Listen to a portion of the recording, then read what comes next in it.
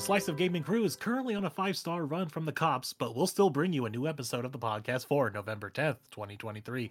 I'm your host, Moonlight150, and I'd like to thank you for giving a slice of your time to tune into a Slice of Gaming podcast.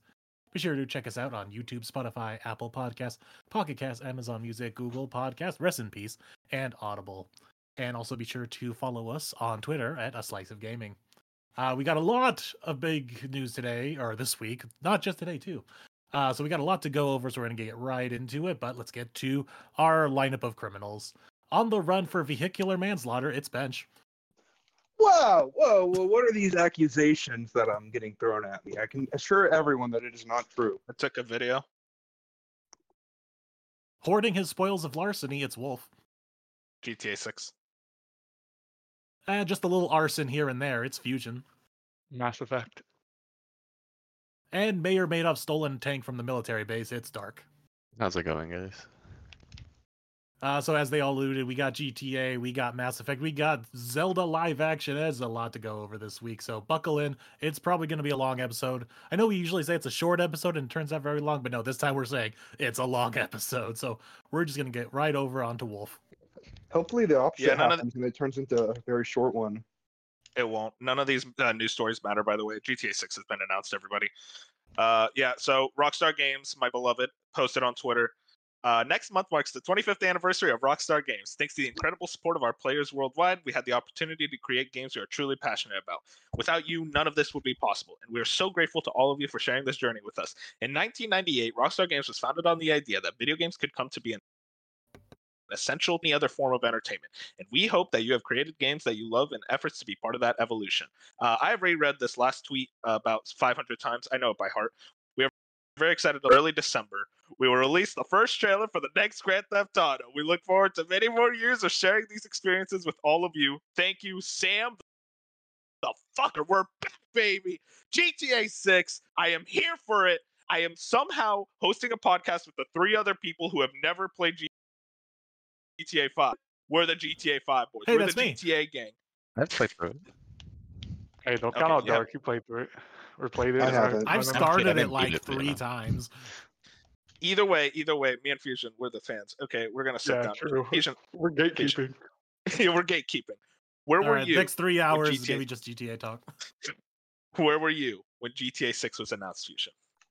I was actually laying on my couch, just doing nothing. I don't know what I was doing. Oh no. Real entertaining, I guess. And then Really, you got that really interesting notification. story there. Yeah, really. I was hoping for something mind blowing. Okay, I'll tell you. It's like I was actually on the toilet. Actually, now I need to look. Like, when did the tweet go out? It was 5 7 a.m. I a.m. was out cold. Yeah, it was 7 a.m. I was Oh asleep. no, I was working. I guess I forgot when it was announced. Oh my god. I was this is thinking of the unbelievable. Jason tweet the night before. That's what I was That thinking. doesn't Of. count. No. I guess. Okay, we can talk about that real quick. So the big thing was Jason Schreier leaked this yesterday, very much stating like they were planning on Wasn't it 2 announcing days it as ago? early. Oh yeah, 2 days ago. my Technically, bad. 3 days now was Jason, and then the next day was 2 days ago for the actual tweet. Yeah. So what happened was Jason put out the Bloomberg story about GTA 6 could be revealed this week, and then trailer for December, and then very much we got that Rockstar tweet the very next morning. I immediately saw some discussion about this Fusion. I'm like, do you think that this announcement came from the Jason Schreier article, or was this always planned this way? No, I think it was probably always planned this way. I don't think even Jason has enough no, Rockstar doesn't care. Like they were going to stick to their plan no matter what. They even if it was completely leaked, they would never move it up. It's Rockstar. They're doing it how they want to do it. So no, I doubt anyone had any say on when this was going out. It was always going to go out when it did. Yeah, and the big thing is the Take-Two financial report was that Wednesday when they announced it, or Tuesday, I forget. I should have that day memorized by now Yeah, with this how is happy the greatest day in your life right there. Yeah, really. But it was like the same day, and they actually announced this is another topic. GTA 5 has now sold nearly 190 million copies, up almost 5 million plus from the last quarter. That kind of tells you GTA 6 is very much expected to be the biggest game of all time, biggest game in years. They straight up the Twitter announcement in GTA 6, like the trailer for the first the first trailer for the next Grand Theft Auto is December. That has 1.5 million likes and 166.5 million views. That's how massive this game is, how much people were anticipating it. And I don't know, like I look at like the amount of numbers, like there are rumors. The idea that this game's gonna have a $1 billion budget. Do you believe those? Yeah, probably. Just because of inflation, yeah. I assume also with the marketing budget included, that would Yeah. definitely catapult it to that $1 billion budget. I mean, the thing is, it's gonna make more than $1 billion. Like, Not even counting marketing, I think it could have that big of a budget. I think that they're like, I mean, this is going to be their next 10 or 15-year game. They're putting all their eggs in this basket for sure. Don't say 10 or 15 years. But my biggest thing I want to know is what's going to happen to GTA Online. Are they going to spin that off into its own thing, or do you think they're going to completely remake a GTA Online and that'll be like a live service thing going forward? Because I think. So here's my assumption. So Rockstar is a very archaic company. So I think it's just going to be as simple as GTA 6 comes out and it's a new GTA Online with like new features, all that. And it's like, oh, well, what about my progress from the last GTA Online? And they're just going to say, too bad. I don't. Like, I think go back play GTA 5. Exactly. They're very much archaic in that way to make like a full-on reset in that I mean, regard. it also makes sense because it's been 10 years already, so... I will say, they kind of got it. That could be a big hit or a big miss, because if they mess it up, then people are just going to go back to GTA Online on GTA 5. We believe the in new thing. Yeah, here's my rebuttal. This is Rockstar. They have never made a bad video game. I have full faith. You say that, but I hear a lot of people think Red Dead 2 is bad. Those people are stupid. They're wrong. That game is a masterpiece. I thought you were gonna say bully, maybe. But no, If you said bully, I would have actually heard it. Like, no joke, I would have driven over. I do want to point out. Go ahead, Beck. I want to point out that in the tweet itself, they didn't say GTA 6. They just said the I was next just Grand about to Theft say Auto. that. Yeah. So there's a possibility it's not called GTA 6, and maybe It's they tried San going with the Andreas reboot 2. title. So that's the interesting thing. So the big rumor right now, I'll ask you guys immediately. The big rumor right now is that it's Vice City. I think it's pretty clear at this point. They're going to Vice City, right? Because it makes sense. GTA 4 brought back Liberty City from 3. 5 brought back Los Santos from San Andreas. Now it's 6. It makes sense to go back to Vice City. Well, It also just wasn't makes the sense 'cause rumor? the VNI and 6 just make Vice for Yeah, the it's title. too perfect. It's too perfect. You can't pass that up. Wasn't the rumor though that they're going to bring a lot of cities over time and it kind of be a longer thing? Like That it was only one- start. Yeah. That was one rumor. So that was I think that was a Schreier rumor. I could see that. I think though right now they want to stick to Vice City.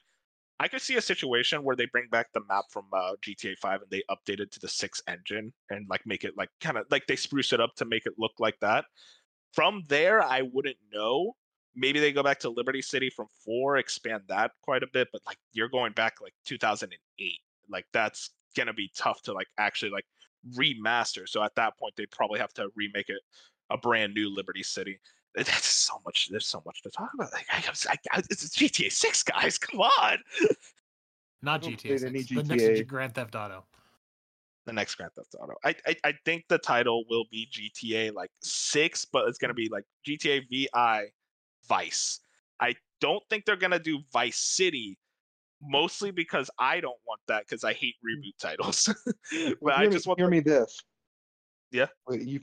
What if it's just called Grand Theft Auto and is treated as a That long-standing is the live stupidest service thing in the world. project? That is the So they stupid. pull a Call of Duty as keep just it- a platform. I hate that. That is the worst idea ever. They should not do that. That is However, awful. it's something that's possible. It's possible. Do you want to? Here's the thing. You say oh, it could work. Yeah, of course. Anything they do will work. It's Grand Theft Auto. It's too big of an IP for them to screw up anything, as long as the game is good. And guess what? I look at that track record. Hey, this game will probably be good. And I know people are gonna get on me oh, well, you said that about Starfield and you didn't like that game. Well, here's the difference: is that Fallout 4, as much as I like that, exactly widely beloved. It's same with Fallout 76. That was hated. Hey. No, Okay, I like. a different story. Yeah. But that's the thing, though. It's you look at Rockstar. please tell me, show me where the bad game is. Like, I actually, like, show me where the bad game is. They have never made a bad game, at least from GTA 3 onwards. Maybe if you go back, like, oh, Grand Theft Auto 2 isn't that good, but, like, whatever. Like, GTA 3, Vice City, San Andreas, Bully, 4, Red Dead Redemption, hell, Max Payne 3, GTA 5, like, literally all these games are like greatest games of all time contenders. They just don't make a bad game, and there's people doubting, like, oh, well, I don't think GTA 6 is going to be that good. This game is going to come out, like, I saw Michael Huber say this game's going to come out and make 2023 games, which, you know, one of the best years in gaming. It's going to make this year of games look outdated. That's just how it's going to be. They keep pushing the envelope because they have the money to push the envelope. I have full faith that Rockstar is going to fucking nail it. Fuchsia, I do actually want to ask you one specific question. If you remember, back in 2020, Sam Houser, one of the Houser brothers, or not Sam, sorry, Dan Houser. Dan Houser left Rockstar in 2020, and he was kind of like the head writer of pretty much every single Rockstar game. Do you think that could affect the writing of this game whatsoever, like both in either a negative or a positive fashion? A little bit. I remember at the time, there was a time in my life where I was a Rockstar hater. Not a hater, but like... Wait, what? Not a hater. It was just like, I've been so upset with how Rockstar has treated their IPs lately, and like... Oh, that's fair, yeah. Just how they've been doing business and GTA Online and just all the microtransactions. And I remember when Dan Houser left, I was like low-key happy, which is really much. Okay, no. I was like, not happy as in the fact that Rockstar was finally getting hit with something that's going to hurt, because I think Dan Houser was really good at his job, and I don't think there's a world where this doesn't have an effect on the game. I'm not saying the game will probably still be phenomenal. He's not the only writer there that was doing the work, but like, he was very important to all of the Rockstar properties. So it will be interesting to see if there is a difference. It'll be interesting to see if you can pinpoint those differences to his writing compared to like what we have now. Dan Houser has a very like cynical take with his writing. He's very like kind of aggressive, kind of poking fun at, like, with GTA, pokes fun very heavily at like American culture, capitalism, all that, in ways that like makes me fall in love with his writing. He's very cynical on the modern world. And I think my viewpoint is, I think Dan Houser had a team trained up. He has writers that he trusts full-heartedly, that before he left Rockstar, he basically said, like, you guys are the new like ones, you guys can handle this. I think in that regard, I hopefully, like, I do agree. I think there will be an impact. This is going to be the first Rockstar game without Sam Houser, or not Sam, sorry, Dan. I always get their names confused. Without Dan Houser, which is pretty like interesting to see like what that affects. Sam Houser was very much more of the producer, kind of like the one like handling the timetables, what gets done and whatnot. But with Dan, you know, that's a much more direct influence on the development of the game itself. So I think in that regard, what I see, my viewpoint is, I think most of the basic script is done before he left. I think he very much had a vision and ideas about like what he wanted to do with this story. He wanted it to go. And when he left, pretty much everyone else kind of just like built upon those ideas, eventually leading to what the finished script would be. So that's kind of my viewpoint. Dan created his own studio, right? Yeah, it's Isn't that what he did? Absurd I have a Ventures question. or something. I forget what it's called. I forget. You'd have to look it up. I have a question about GTA. I never hear like that a GTA story is like monumental. I hear like kind of it is. So like they're good stories. They're amazing phenomenal stories. I Some think of the best stories. Rockstar's up there with, if not the best writing in video games. 100%. Okay. I mean, like, that's why people play these games. Other than like, GTA is goofy and you can do whatever you want, and obviously people love that. But like, the stories of GTA's and Red Dead's, like, no one's like, I'm going to play these Rockstar games for the gameplay. Like, gameplay is okay. Like, they're always like, I want a very narrative-rich world, and Rockstar is like, that's what they do. It's just how the writing is very, it's very good, but it's also very unique. So it's like, it's what puts them on that top of the pedestal where you can look at them and you can see it's a Rockstar game, and it's just, you have to experience it with playing GTA or just things like, it's very good. Like I said, it's a very cynical, like, it's a very parody focused world, but like, it's not parody in the way that like a lot of people would think like a scary movie parody, but it very much takes like a lot of like American culture and really pokes fun at a lot of the absurdism. Like there's a Fox News parody called Weasel News, which I think is just fucking genius. Like Facebook in that universe is Life Invader, stuff like that, where small subtle jabs and then eventually like really culminating to an overall strong narrative with some of my favorite protagonists in gaming, like Michael DeSanta, Franklin. I forget his name or his last name, Franklin, and then Trevor Phillips, like that trio of protagonists. And I do believe there's a lot of rumors about the idea of like kind of this being a Bonnie and Clyde story with the two protagonists, one female, one male. I very much believe that rumor. At the very least, like we saw the leaked gameplay, there is a female and a male protagonist. Where that goes from there, I don't know, man. There's so much I could talk about. I think the one thing I really want to close this out on is when this game comes out, and more so when the trailer comes out. Because Fusion, you keep saying you think Game Awards has it. Let me hear that explanation. I think it hasn't. I agree. Oh my I'm God, not you going guys into are the crazy. conspiracy, but we saw. I just think it makes sense. I understand Rockstar doesn't need the Game Awards. Like, obviously they can do their own thing. They can tweet at any given day and have a 1.5 million like tweet, 100 million views. But I think Rockstar also knows what's good for the gaming space and what's just like a cool night. And there's not a better night in gaming every year than TGA. Like, it is the E3 now. Like, it's when everyone, their eyes on. It's when everyone's celebrating. And also, the conspiracy-wise, I understand Jeff just always tweets out. Jeff Keighley just always tweets out. But the fact that he puts the Game Awards in 30 days, right after Rockstar tweets about the video game, like the fact that they say early December and then he tweets that out, there's no con to Jeff Keighley having that. There's not a single con to Jeff Keighley having. There is. I'll tell you what the con is. Everything in that show is going to be overshadowed. Nobody will talk about any of the other games that gets revealed at the Game Awards. Any of the awards themselves, it will just be GTA 6. And the more dangerous thing is if GTA 6 has to be first. If it's not in the middle of the show or, God forbid, the end, every reveal, every trailer is just going to be like, where's GTA 6? Where's GTA 6? All that shit throughout the entire show. And it's going to, I feel like, really taint the award show as a whole. I think the more likely thing is that they do it just before the award show. The worst case scenario is if Rockstar doesn't release the trailer by Game Awards, people think Jeff has it. And then at that point, it's like, oh, Jeff's like, oh, we don't have GTA 6.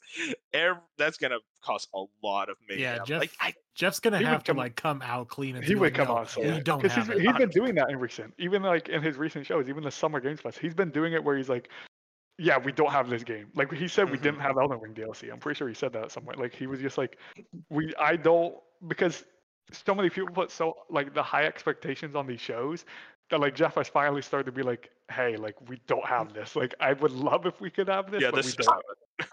And GTA is big enough where like if he physically didn't have it, like he would say, okay, guys, we don't have GTA. Like if he doesn't have it by now, he's going to start talking to Rockstar like, can I have it? And then by like next week, can I please have it? But if he doesn't get it like within the next week or so, he's probably gonna put out a tweet saying, yeah, we don't have it, because he's gonna want to temper those expectations. I'm pretty sure he doesn't have it. The way that Rockstar operates, they never really work with anyone on concept. They always do their own thing, and it kind of defeats the purpose of saying, oh yeah, it's gonna be the first week of December, instead of just saying, oh yeah, it's gonna be in the Game Awards.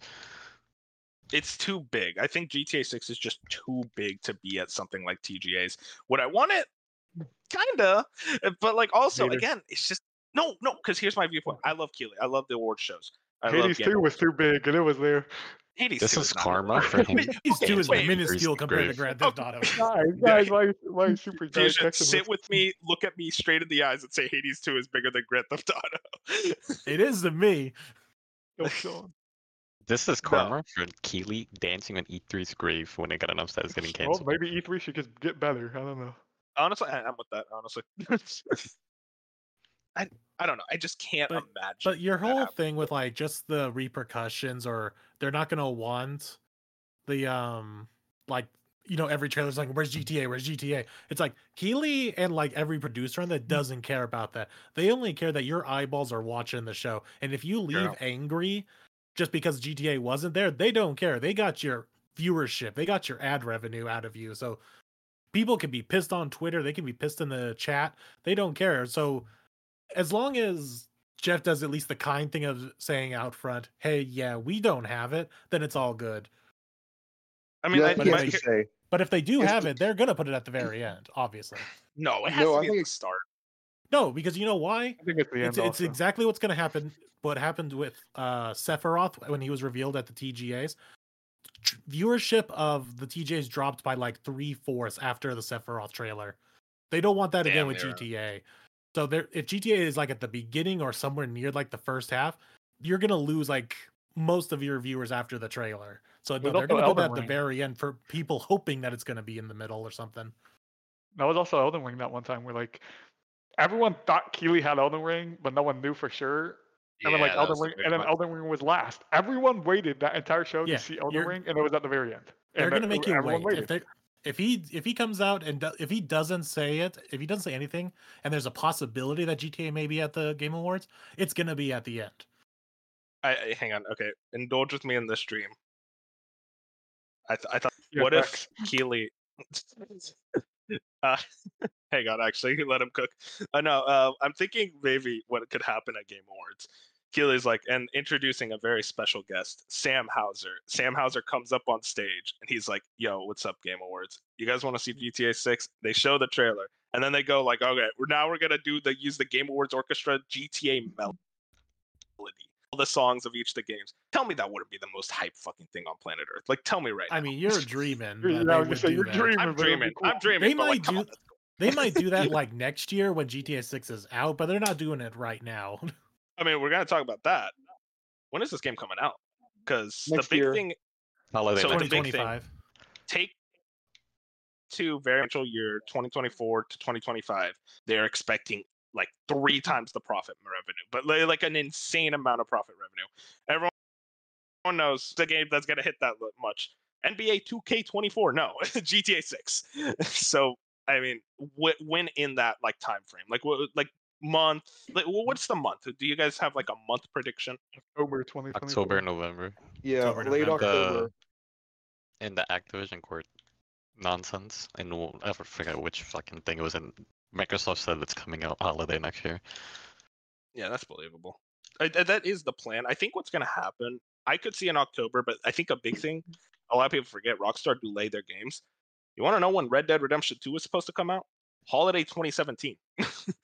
That did not happen. It came out in holiday 2018. I think it's very possible that they have a date for, say, October 2024, and it gets delayed to like March 2025. I do still think it hits that financial year. Really hope it's 2024. Hear me out. Let me cook. It launches with the PS5 Pro. Rockstar doesn't care about that. I mean, this is Rockstar. Well, Sony could plan it around it. I say Sony usually does have the Rockstar like marketing. We'll see. That would be funny. It's just like Sony's just like, yeah, and we're launching the PS5 Pro same day as GTA 6, and then Rockstar's saying there, it's like, we're not involved with that. And suddenly Wolf has no money. Well, imagine the PS5 Pro is really the only console that can run GTA 6 at 60 FPS. I'm buying it. No.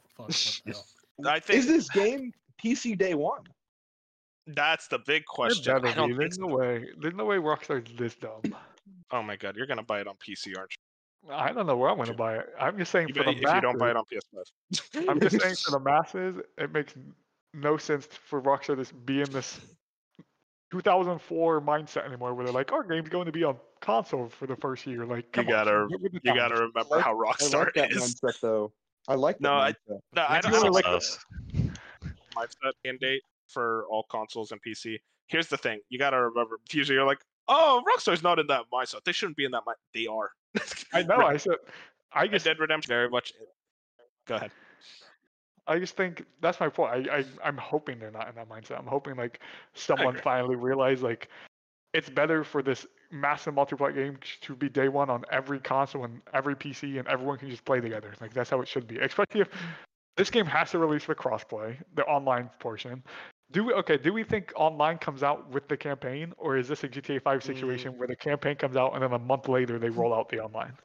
I think online's like 6 months later. 6 months? No. That is. Oh, Red Dead Redemption 2? Wasn't Red Dead pretty long? No, Red Dead was like the next 2 months later. Red Dead Online. I think I it's can see Red them Dead doing day that one. again because that's probably better for them to It keep that is. hype cycle going. Be like, here's your campaign, everyone go enjoy that, and then it's like, okay, and then here's the multiplayer offering, a month or two later. I hope that's how they do it because like the Rockstar campaigns just feel like a GTA release is an event. Like people take off work, like it's an event in time in the gaming space because like the campaigns and everything are so good that like I really hope they make the online later so just everyone could be indulged in this like fully fledged GTA campaign. But I guess we'll find out. It's a different world now. GTA 5 Online is was the biggest thing in the world. Like there's that theory going on that GTA 6 will be always online and like you shift between online and offline at will. I pray to God that's not true. Like with GTA 6, are they gonna like imagine like if you could have the campaign October 2024 but had to wait 3 or 4 months for the online, would you? Yeah. Or would you just rather have it all? I mean, or would you rather have it all day one in like March? Yeah, that's the other thing is you don't have a choice. If Rockstar does it, then you kind of have to. Yeah, I'd rather have it first, anyways. Sam. Okay. I think it's smart for them to like if say if it's October is the timeline. I think it would be smart to try to get that online out right before Black Friday or at least by like Christmas. You know what I mean? Like that holiday time. If they're going to go the route of like, hey, we're gonna release early October, but the online and stuff will come out like December or like late November or something like that. So wouldn't it make more? Go ahead. I was gonna say, wouldn't it make more? But they're gonna be selling them shark cards or whatever the equivalent of those things are. I remember that's gonna be an event. So yeah, maybe they'll do it January. Everybody got the Christmas money. I think what's gonna happen. My theory is October and then late November you get the online launch. I think around then. I very much believe Fusion that like that campaign is always an experience when it comes out. Everyone playing it at the same time, everyone talking about it when it happens. Like Red Dead 2, I remember like the amount of people who got to the ending. Man. Well, like GTA when they at the same 5, GTA 5 campaign is only like 30 hours, and Red Dead's like 50 or 60. Like, where's this campaign gonna be in that lengthwise? Do you think it lands? Campaigns are... So okay. So here's the big thing. The campaigns, sure, you could say 30 hours. I can check real quick. Actually, I don't think it's 30 hours. I'm checking right now. Longer. Oh, no. Nope. I just checked. I looked recently. Hours. Yeah. So about like GTA campaigns is that they are like short. There is so much to do in that world that they're not really expecting you. Short. They aren't expecting you to like jump from mission to mission to mission. You're gonna do a couple missions and then it's like, okay, I'm gonna screw around, play golf, go like walk, chop, do stuff like that, like just around the world. They aren't expecting you to go mission to mission. GTA 5 alone, just like playing that game by itself, I put like hundreds of hours in without online. So these are games that are kind of meant to be savored and like you long time, not just I finish it and I'm done. I mean, everyone likes big games now, so could they go more towards the Red Dead 2 length? Do you think that's possible?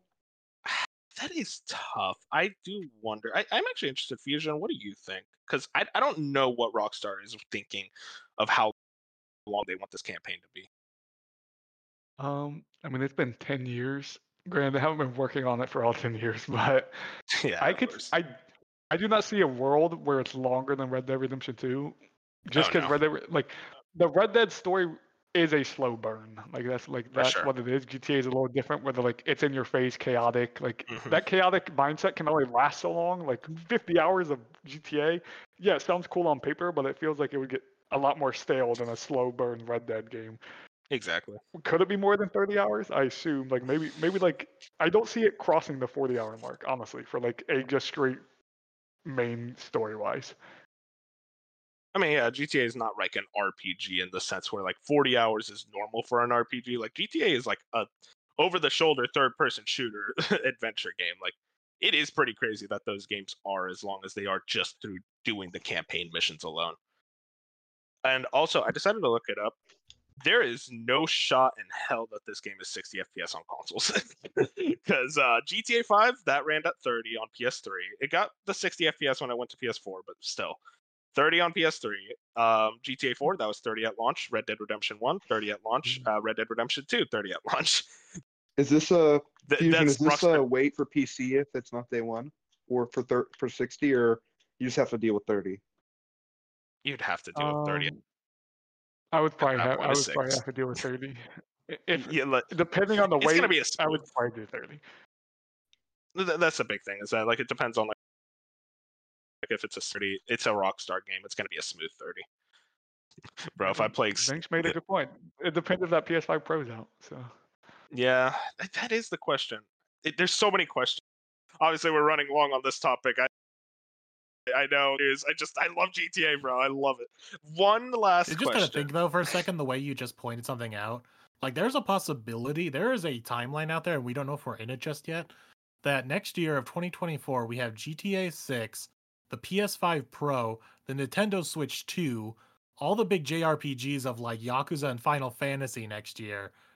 What the fuck? Yeah, 2024. 2024 is making like 2023. This ain't my year. 2024. Now that's my year, baby. Let's go. 2024 is looking like my year too. Like goddamn. That's about as much. Yeah, any other things on GTA 5 or just, only 40 minutes on GTA 5 on GTA 6? Look, okay, you don't this is my thing. This is my baby. Your Zelda. Okay, Zelda's your baby. This is my baby. Speaking of, do we want to make that a soothe? Yeah, speaking of Zelda. You don't see. Here's the problem, Ben. You always say it's like, do we use that as a transition? It loses the luster. Yeah, that ruins the transition when you talk about the transition. Exactly. Moving on. Transition. Speaking of transitions, speaking of Zelda, the Zelda live action movie has been announced. Everybody, clap. Okay, moving on. This is like. You know, live action Zelda movie has always been like the running joke of the internet for like so long. I didn't believe it at first, just because it was always that like weird running meme of like, oh yeah, live action Zelda. It's like, I don't know, it feels like this has been just a meme for like a decade or so now. Well, we got the more details information here. That comes. Yeah, I'm about to say. So we got the details here. This comes from Nintendo. One of the greatest starts to a tweet I have ever seen. This is Miyamoto working on the live that a couple action times film. Now it's like it's a running joke. I just love the idea. It's like someone handing Miyamoto the phone. It's like, yeah, can you like write something? Okay, gotcha. This is Miyamoto. I have been working on the live action film of The Legend of Zelda for many years now with Avi Arad-san, who has produced many mega hit films. I'm not even telling us which of them they are, but sure. I have asked Abe-san to produce this film with me, and we have now officially started the development of the film, with Nintendo itself heavily involved in the production. It will take time until its completion, but I hope you look forward to seeing it. We also got some details. Benji Sales on Twitter had this. Live action The Legend of Zelda movie announced. Producers Shigeru Miyamoto and Avi Arad. Directed by Wes Ball, The Maze Runner, Kingdom of the Planet of the Apes. Co-funded by Nintendo and Sony Pictures, and worldwide distribution by Sony Pictures. This is immediately the wildest thing to me. Sony is producing and distributing the Legend of Zelda movie. Yeah, but that's the thing you have to realize is Sony is one of the biggest movie distributors in the world. Oh yeah, their gaming department is dwarfed by their movie and television department. No, isn't the gaming division of Sony the most successful? Yeah, gaming is the most. But like, successful. I mean, just in terms of like broad of like what other things it does, like just Sony Pictures in general. Sure, but I mean, gaming I think for Sony is way more successful, if I remember correctly. I wasn't saying successful. I was just saying they do a lot. They do a lot more. We can argue about this all day, but like the big thing, Dark, you are hating that, right? I want to hear why. I think it's part of the same tweet, but the way that they stated it, they said we had so much success from the Mario movie, so we're making a live action, which is like the complete opposite of the Mario movie. Yeah, so the animated Mario movie did well, so we're making a live action Zelda movie. It's like, but then they mentioned the Zelda movies being done by Sony, and I'm not sure if you've seen Sony's movies, but they're like Spider-Verse. the worst things that I ever watched. So that's a different department. That's their animated department. Their live action department is who's handling this. Oh my. Okay. This is your Xbox showing. Let's No, see what no, Animation like says now. they have Morbius, they have Venom, they have the guy who ruined Whoa! What's Tobey's this Spider-Man Venom 3. hate? They did the Equalizer They'll just, 3. like, I mean, that movie was okay, but like, you still look at some of these other movies, like, what the fuck? Real quick, I did search it up. Their gaming department is the most profitable. But I don't know. I look at this news, and I just see a comedy. I am excited for this for a different reason than I think they were expecting, because I just think this is going to be a funny as hell movie. I'm excited for it. I actually think I just want to see the cool set pieces. Just like, I don't know. I'm excited for a cool live action Zelda movie. That's about it. I'm interested in seeing how they adapt to live action. It's gonna look weird, like at first. Oh, go ahead, man. Well, I was just gonna say. So, what's everyone's prediction on the story? Because obviously, there's a lot of different stories within Zelda from each different game. Because it's not one long narrative; it's a broken into many different stories, many different timelines. Bullshit. So, do they do an adaptation of one of the games, or do they do something maybe slightly original that kind of just borrows pieces from each different department of each part of Zelda? It'll have to be original because Zelda, not Zelda, because Link is in the games he's mute, and he's most likely not going to be mute this time around. He's going to be talking. Tom Holland. I think Tom Holland maybe becoming a possibility. I predict they follow the rough outline of Ocarina of Time. I don't think it's 1-to-1, but That's I think terrible. the major story beats are going to follow Ocarina of Time. It would be more along the Breath of the Wild, because that seems more like a movie plot, at least from what I know of Breath of the Wild's plot. That seems more like it could be a more movie-like story. Ocarina could easily be a movie plot. Yeah, and it's not like I'm not the biggest Ocarina fan, but I think it could easily fit into a movie. He just dropped that on me. Okay, well, I need a cigarette. Time travel is like the worst thing you want to mess with. I feel like movies and shit. I feel like you could just kind of just say like, "Oh, Link, go collect the Triforce." Like I heard some people saying maybe they could just adapt Zelda 1, which is very much like he collects the Triforce, saves the princess. Very generic plot, but at the end of the day, like most people just want to see like, I wonder what Ganon is going to be cast as. Who's going to play him? It is interesting to see them go the live action route, because that obviously is telling me they're aiming for an older audience rather than the younger audience with an animated Mario movie. Yeah, that's usually. So it'd be interesting to see like how more mature do they make this. It's gonna be gore. It'll be much more mature. But yeah, like Zelda itself is more mature than Mario, but not by much. Man? I mean, when you compare it, like what's going on in the games. Yeah. But like, that's true. I agree with you there. No, Zelda's has always been kind of like Nintendo's quote unquote mature franchise, kind of right there with Metroid. But like they're not exactly like they're not God of War. Okay, so like I wonder,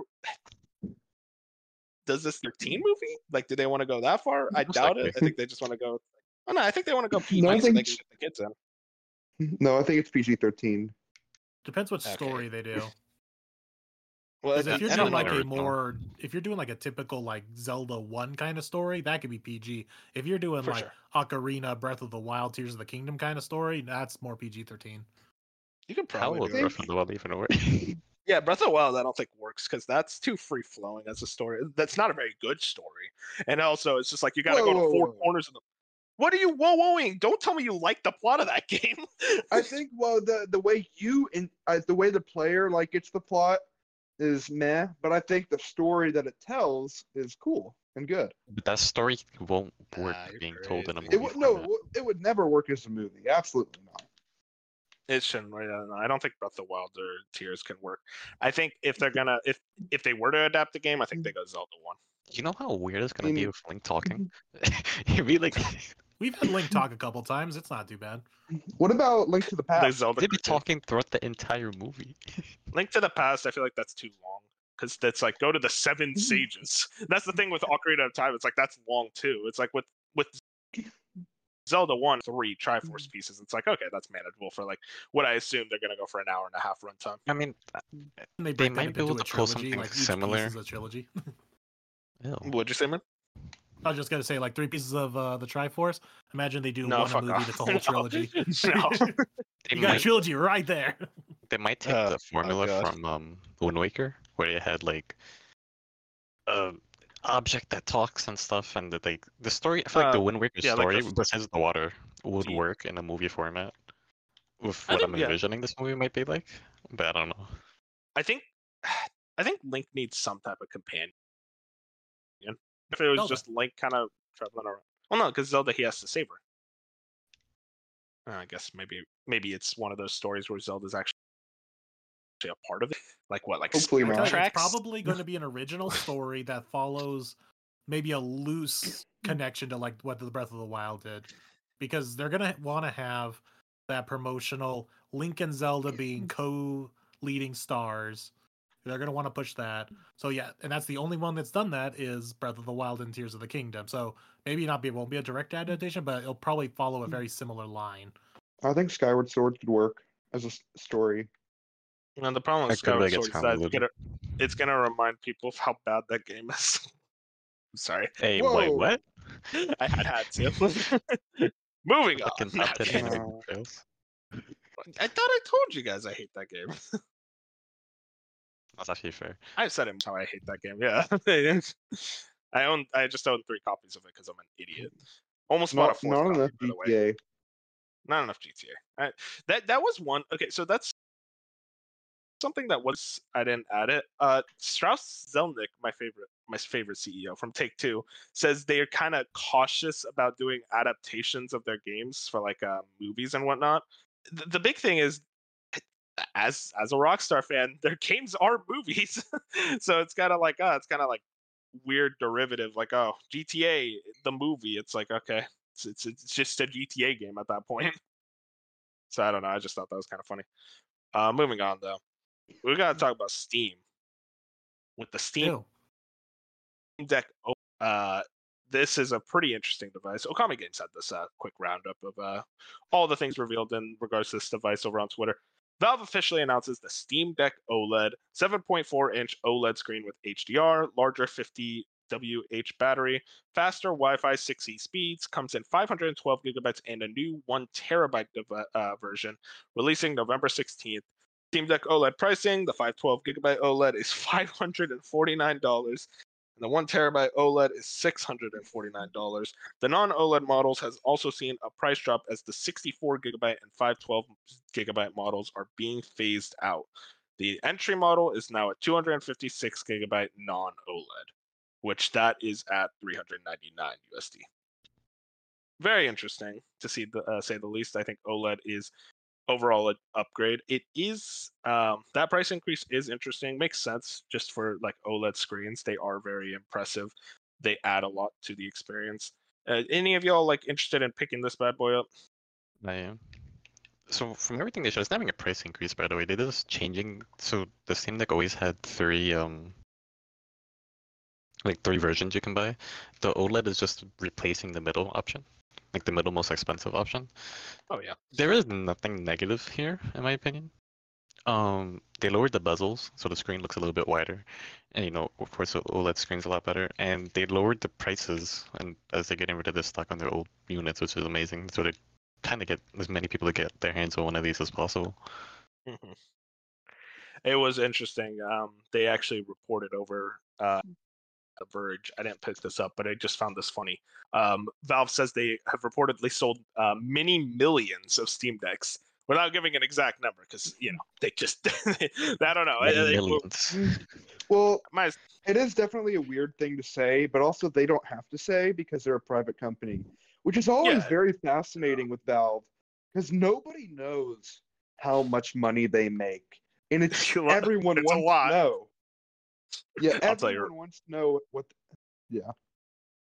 I'll tell you right now, shit ton of money. Yeah, exactly. Yeah. It's probably on the same level as like a PlayStation, like the PlayStation division of Sony, in terms of how much money they make day and date. Because like you got to remember, like they get 30% of each video game sold. There's a lot of games on Steam. Yeah. So Valve is very much running away with a lot of profits running that big old storefront over there. It is interesting too. So with this what's it called? What was I saying? The OLED model. Like, do you think the OLED is a big enough upgrade to like want to jump in with this? Like, do you think it's worth like kind of selling your old Steam Deck, jumping in on this OLED, or do you think it's like, I have the Steam Deck as is? It depends on the person. Yeah, as someone who had a Steam Deck and then sold it to my good friend Wolf here, as it just didn't fit into my style of how I play games. While it's a great piece of hardware and I enjoyed what I used of it, it just never fit into the way I play games. So this isn't interesting to me. However, it looks like a very cool piece of hardware, that's for sure. My thing is like I got the Steam Deck. I rarely use it because I realize I don't like handheld gaming. Like I just kind of accept it because I don't know about you guys. Can you get into comfortable positions when you play handheld games? Because I think my body is just too big. No, that's why I don't have a Steam Deck, and I can't even use my crying 3DS or any kind of handheld outside of my phone. It's because I just don't like handhelds anymore. It just doesn't feel. I played the first 2 Trails games to full completion on the Steam Deck, Sky 1 and Sky 2. Sky 1 was like 45 hours, and Sky 2 was like 70. And I pretty much played both of those games in my bed. And while it was comfortable enough, it's not like, and I did play long play sessions. It's definitely like, there's so many ways I'd rather play those games, but just they were only on PC, so it's like I didn't have a choice. I am getting that Steam Deck dock. A good friend is sending me that, and I am very excited for that because I think I would actually use it a lot more if I could just plug it into the TV. I'm pretty much doing everything outside of actually just getting a PC because I hate PC. Yeah, really weird, huh? Doesn't. I heard you on putting all right, you betrayed me. PS5. You're over here debating like maybe I should wait for GTA 6 to come on PC. I never said that. No, you did. Whatever. Handheld gaming does suck though. Preach on that. Whoever plays handheld is weird. I played handheld that's what's so weird. I played handheld all the time as a kid. And I really think it's just my body is too big for it now because my arms get so stiff. Our old age, if we're not comfy, we're screwed. Yeah, it's the old age things. Like I tried, like even with the Switch, like there was a time where I was trying to walk more, and I just thought, okay, I'll just take my Switch to distract myself while I'm walking. That shit hurt like my entire spine walking around with the Switch. Yeah, I don't know how people like can do unless you're like stuck on a plane or like a long car ride. I don't know how anyone's just like in their house and they're like, "Oh, my TV's right here. No, I'll go play on my bed on my That's handheld." insane to me. Like your TV is right there. Get in. And it's always the inferior version. Like it's always just Exactly. I don't get it. I don't understand. Anyways, moving on. Mass Effect. Perk up Fusion. This is your time. New Mass Effect is original trilogy, Andromeda, and maybe a new protagonist. This comes from Wesley LeBlanc over at Game Informer. BioWare, the developer behind EA's Dragon Age and Mass Effect franchises, has released Mass Effect game, and it teases a connection to the original trilogy and the Andromeda sequel, and maybe even a new protagonist. Since yesterday was November 7th, known as N7th Day, this was of writing. In the Mass Effect community, as a reference to the N7 System Alliance military. Okay, you don't need a full rundown of the Mass Effect series. A decoded message following on the site now. Access code Epsilon accepted. If you don't know, Epsilon is the 5th letter of the Greek alphabet. Secondary encryption detected. Bunch of words and dress signal detected. That game really did cause a lot of distress when that came out. Year sent redacted. Audio transcript, although they should know by now, human redacted. There was also a lot of like trailer teases that they kind of pieced together, and it showed a guy. That's it. I don't have much to say about this. Huh? It could have been a girl. We don't know. It's a female. I thought it was a female. You're a woman. You're always thinking of women. No, it looked like it. It just looked female. Okay. It looked female. I'm telling you, bro, I'm on to something. Body language is giving off female. As a big Mass Effect fan, this is kind of a nothing thing. I don't really get anything out of it, but you two Dark Oh, Confusion. like GTA. Like GTA could drop a teaser 7 years in advance. Okay, you have to understand, GTA is a real game. This is a real, because the trailers get agreed. Yeah, at least GTA is coming out within the next 12 months. We've seen more trailers for Mass Effect than GTA Fusion, 6. sit down with me. Fusion, sit down and tell me right fucking now that Mass Effect is coming out next year and GTA isn't.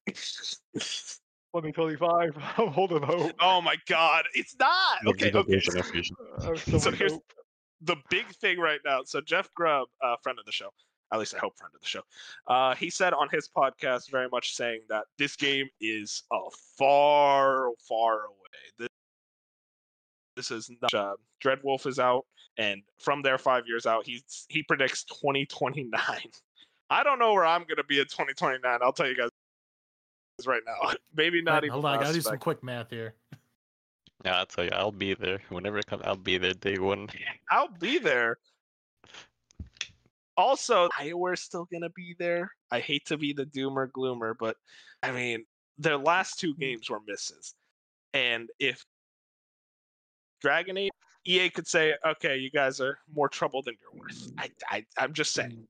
Dragon Age has to. You know my theory? I mean, how did Mass Effect Legendary Edition do sales wise? Very well. It did really well. They were so I very guess satisfied. so if the new Dragon Age game fails, they'd be like, hey, look, Mass Effect has it worked. Let us do this. And then if that game fails, if Mass Effect or whatever the fuck it is fails, then they're gonna be like, okay, yeah, we're done. My thing, right?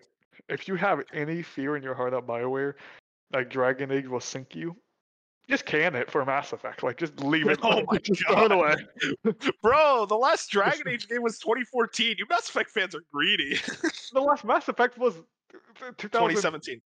No, wait, what? Andromeda We don't doesn't count. count. No. Andromeda counts. That's a Mass Effect game.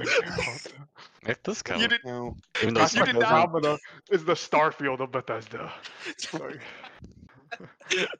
Oh no, but the thing is, Starfield's a decent game. Like Andromeda is not. Nah, we can argue that one.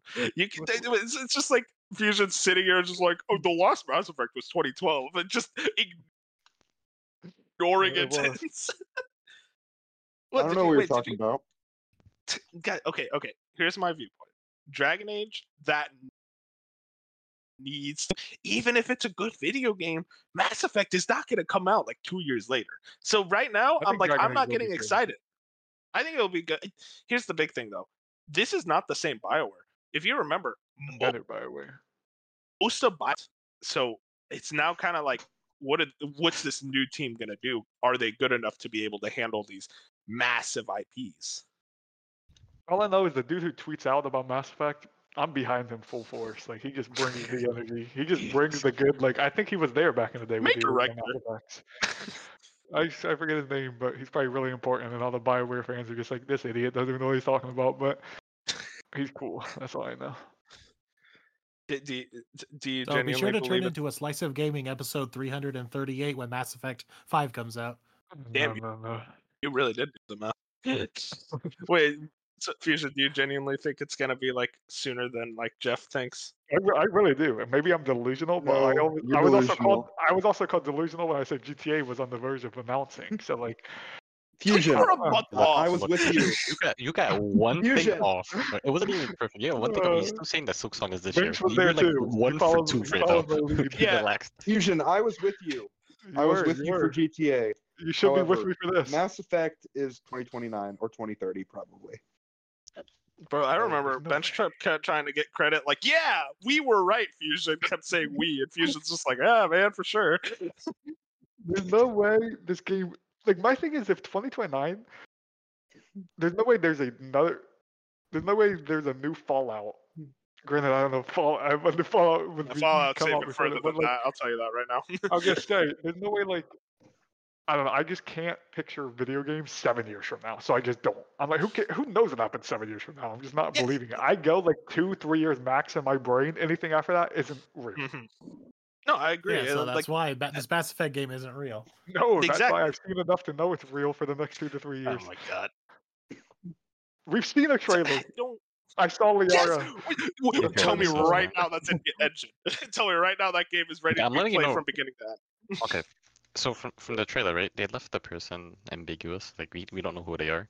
The reason why they did this is because the devs themselves don't know who the fuck this character is yet. They're like, this game is just. I mean, where did they go from Mass Effect 3's ending? There's another That trailer at dog shit TGI. ending. Get ready. Jesus Christ. It just really makes me wonder, like, why did they do this? Like, why did they put out this teaser? I think Yeah, it's Because No, BioWare was they didn't need to basically do like, this. Now every N7 day. So No, what Now happened? It's 'cause- every ahead, N7 day, there's going to be an expectation of new Mass Effect news for the No, next I don't think so. 7 years. It's because for years, N7 Day has had nothing. Like, that's something Mass Effect, like, the N7 Day has always been, like, just another day where they celebrate, but they never give the fans, like, anything new. And, like, for years, the fans have been upset by it. So it's, like, at least, I understand why people are like, they should not have released anything at all. But, like, there's been fans for years who have wanted anything on N7 Day. So I think it's really cool for those fans who are like, finally, N7 Day means more than just a tweet from BioWare on Twitter. You know what I mean? Finally, we have something else. Like, it was a cool event where they did the teases, they had the countdowns. Like, at the end of the day, it was more for the fans and less of like the mainstream media to pick up on Mass Effect. It just happened to be Mass Effect, so the mainstream media did pick up on it. You know what I mean? I don't know. I'm just That's thinking of like okay. the poor stuff. Like this one image is going to satisfy you guys for the next year at least. Oh, for sure. I'm locked Just in. like the poor Elder Scrolls fans who are still living off that one teaser image for Elder Scrolls 6. They'll probably come out around the same time. No. Oh, that's gonna be a crazy year. Oh, wow, Mass that's Effect and Elder Scrolls in the same year. No, At least they're working on Elder Scrolls 6. We know that. Here's my thing. This game was revealed in 2020, and it's still gonna be like until 2029 when it comes That's out. why I don't believe it's 2029. Like, we saw this game. It might be 2030. 2030. Whatever you want Wait. to say, we saw, like, You're gonna did get you him for see? engine swap? Like, I'm telling you, this is not looking good. I saw Wait, Liara, okay. I saw the ship. That's all I needed to see. Wait, hang on. Okay, Fusion. We also saw Elder Scrolls 6. Is that gonna come out in the next couple of years? No, that's not even count. That was genuinely mountains. There was nothing else but mountain range. This is and generally Elder Scrolls 6. character art. No, Yeah, exactly. You want to see the character. no. No, Okay, you want to know? I'm talking about the OG Mass Effect trailer don't from a understand. few years ago. Look at that. Look at that trailer. There was stuff to analyze. We're going to Hammerfall, dude. In like 6 No. years. Oh, God, that kid's. Yeah. That's the thing, though. I don't get excited for it. I'm not going to get excited for a game that's fake. GTA 6, that's real. They said the trailer is next month. That is a real video game. So I'm excited for it. They're not, like, Todd's not on Twitter going like, hey, guys, make sure you check out the Elder Scrolls 6 trailer next month. Then I'd get excited for Elder Scrolls 6. But I'm not going to get excited because it's not a real video game right now. Maybe it's the realist in me. Maybe just years of kind of being led away and stuff. I want to be able to dream like you, Fusion. I just now you know I'm a skeptic, but this one just seems there's something in the water. I can't. I feel like I'm get Are you playing. a skeptic? I don't know. I'm I'm more playing- an optimist, I really. I'm playing Witcher 4 and Mass Effect in like 2025, 2026. Like those are Oh, the no, years. you're like, This man's a Bro. dreamer. Wait, Witcher Fusion 4 is in 2025? Fusion. No, right? I think Witcher's 2026. I think Mass Effect's 2025. Mass Effect Well, okay, that doesn't 2025. I really don't make think even sense. Dragon Age Dreadwolf's going to be out by then. You're gonna see. I think Dreadwolf is 2024, but Hey, even then, God that's bless like your souls. That's all I'm saying. You'll see. You'll see. Fusion, Bro, I Dragon bro, Age is going to be announced in Fusion, we 2024, and then it Okay, gets I swear delayed to to God. 2025. yeah, Fusion. We need you to get into Dragon Age so you have something Bioware to look forward to. Because I feel bad for you at this point. I my might as well man. play the next Dragon Age just cause, even if I haven't played the other ones. It's probably long enough where I can do it. Yeah, they'll probably have like a recap Dragon or Age something. Origins is still the best one. It's been downhill since. Yeah, I heard a lot about that. That's a franchise I want to jump into one of these days. Either way, we spent more than enough time on Mass Effect, the game that's not real. Yeah, dude. Just half the time on GTA, you know. Okay, it's just, never mind. Yeah, because We're moving GTA is on. being announced next month. You guys are haters. You're gonna look, Space dude. and time and sci-fi. We're gonna watch that trailer. It's gonna be just like GTA 5, where that is gonna be one of the greatest trailers of all time. And you're gonna go, you know what, Wolf, you're right. I'm sorry. I'll play it day one, even if it's 30 FPS. I'll play it. I don't care. It's GTA, baby. We're back. Move on. Moving as speaking of moving on, We got some updates on Fortnite and Epic Games. Benji Sales had this over on Twitter. Yesterday was the single biggest day in the history of Fortnite. Epic has announced, this was back in November 4th, by the way. Epic has announced with the return of the OG map, 44.7 million people played the game, tallying up to 102 million hours of play in a single day. And also, we had Okami Games had this. Epic Games Store is still not profitable. New court testimony has revealed Epic Games reportedly believed it could get half of all PC gaming revenue if they kept paying for exclusives. If you know, we were just talking about Steam and how much money they make. Damn. I don't know where that metric came from, but any thoughts on this story, y'all? It's not much to say. Fortnite brought back one of its older, like the first chapter, and they're doing a whole big thing to get attention for the game for whatever Chapter 5 is. So that's what the real question is. Like, whatever Chapter 5 is was what they really want to highlight. But the thing is, the OG season, or whatever the hell you call it, is doing so well, they might do what they did with Zero Build and just make it like a permanent thing. That's about it. I can see a situation like that. I think they need to expand beyond just this older map, but I mean, I put in a lot of hours over this. I'm one of the many that have played the OG Fortnite, and I mean, they did a good job with it. It's engaging. It's obviously brought back a lot of people, so I can't complain. Any thoughts on specifically Epic Games not being profitable? Epic Games Store. I'm not really shocked by this, considering how much money they pay for exclusives and how much I still see PC gamers angry that they have to use another launcher. Oh, God forbid. Tim Sweeney has big ideas, but that's about all he has. Yeah, he's not a very smart guy. I think we can tell that. He's very much someone who has ideas like that are noble in theory, but he just does not go the extra mile, and it leads to layoffs, as we saw like about a month ago. So, unfortunate with that regard. And I just can't imagine Epic Game Store becomes profitable even in the next couple years. It very much seems to be somewhat of a loss leader for them. But like the fact is, like people still don't like using Epic Games, which is again. It's just another launcher. I don't know where they complain about it, but hey, I want it to succeed. I want competition. I don't like how Valve pretty much has a monopoly on most of PC gaming. But if it wants to succeed, if it wants to be, have to improve the service because clearly there's a lot of things that they need to improve about the service that apparently PC gamers get whiny about. So, sorry, Fusion. No offense. Well, PC gamers whine about everything. You represent all PC gamers. No, I don't. I still don't understand why some like. I can get. It's more of like Epic came in late into the. It's people aren't upset with having to use the other launcher. They're upset with Epic making certain games exclusive to the launcher. Yeah, for sure. It's like because for years it was always like Steam was just a place you would have your Blizzards and like a bunch of like little for a specific game, but like there was never another storefront that just decided to come in and be like, hey, we're going to pay all this money so this game can only be launched on our launcher. Like, that's just weird. Like, that's just, it wasn't normal behavior to do this. And then all the PC fans are like, why? Like, I should just, the interface is better on Steam. There's a lot of things better on Steam. Sure. Like, it's easier to use a controller when you're playing on Steam compared to Epic. Like, they just think Epic's still behind on. It's like the only thing Epic Games has going for it is their free games are amazing every month for some reason because they spend millions of dollars. Because they spend so much money on those games. That's why that's still not profitable, is because they want people to like, oh, you're gonna get into the service. You see the free games and it's like, oh, maybe I'll buy stuff on Epic. No one does that. People just go in, download the free games, and leave. Yeah, so that's all my account's for. Yeah, exactly. Same. It's like at that point, it's like you're just bleeding money. I feel like. But at this point, they're so far in that they can't exactly say, we're getting rid of free games. Like, that's going to be a very bad, like, PR story for them if they do that. They're kind of stuck. And it's interesting. It's going to be fun to, like, continue. But besides that. It'd be cool if somehow Valve and Epic just, like, got together and, like Epic, I don't know.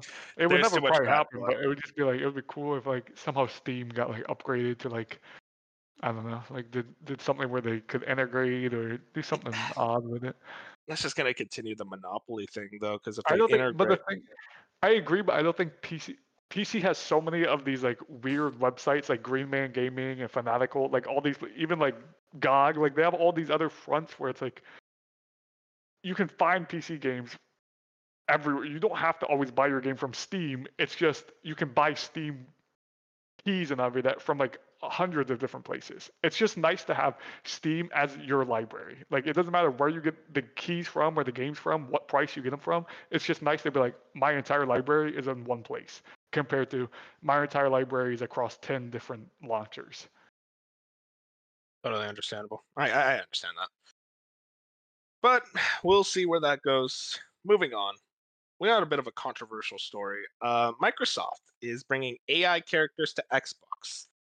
This comes from Tom Warren over at The Verge. Microsoft is partnering with in-world AI to create Xbox game development tools for generative AI characters, storylines, and more.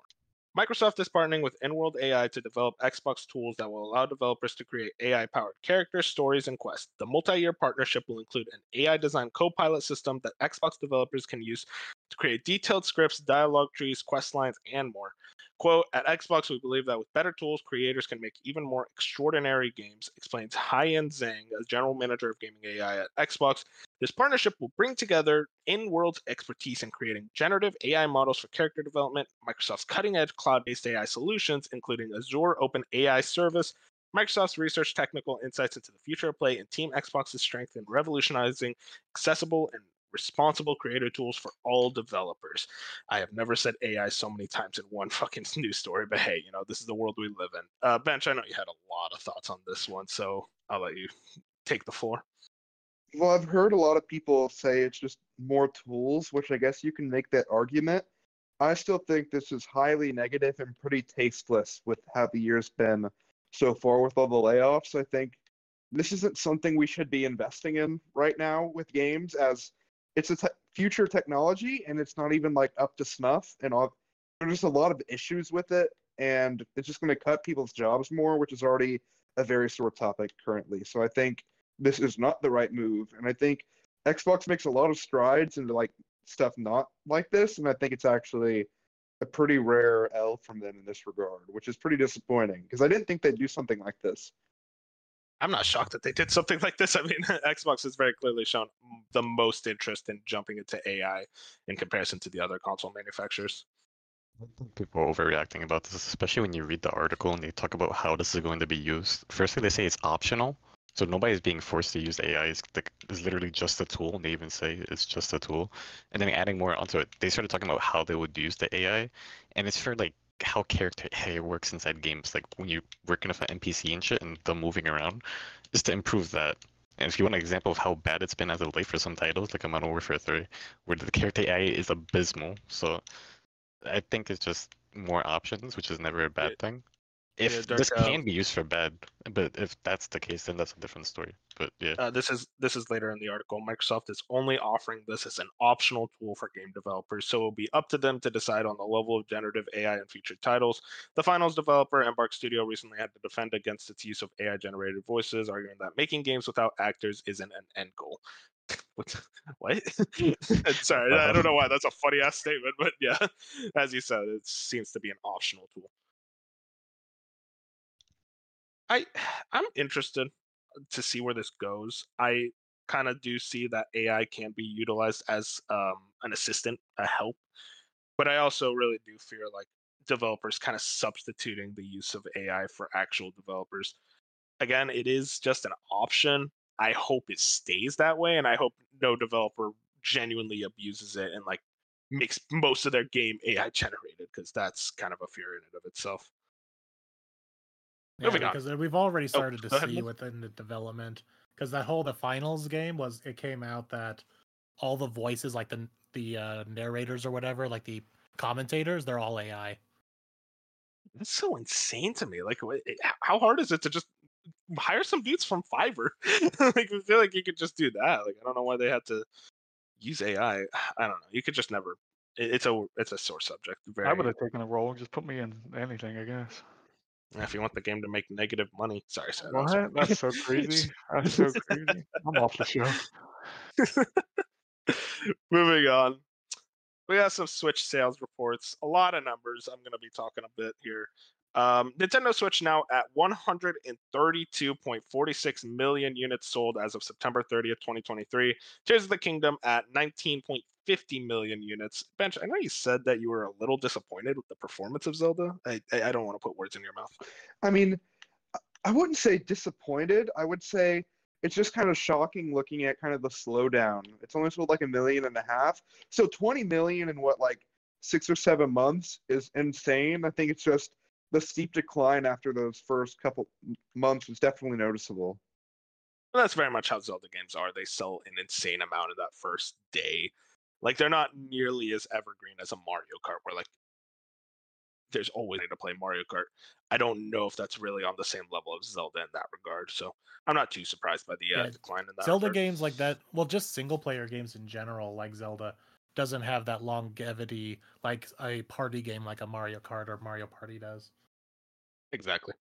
You see that number increase again when they after Christmas. Exactly. Yeah. Moving on.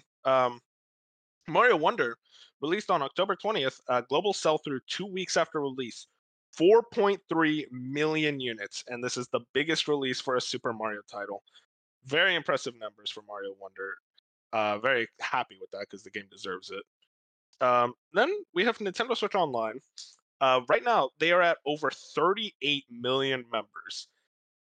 Interesting to say the least. 132 million Switches out there, and about 38 million Switch Online members. It's one of those breakdowns where I really do want to know what like the breakdown is for like PlayStation and like PlayStation Plus too. How many people pay for PlayStation Plus compared to the amount of PlayStations in the wild? Those are the type of numbers that really interest me. Then Pikmin 4, my beloved Pikmin 4, as of October 31st, released in July, sell through 2.5 million units. It's the biggest launch of a Pikmin game. Pikmin 4 is back. God tier game, one of the best games of the year. I don't give a fuck. I'm excited to play it. God tier game.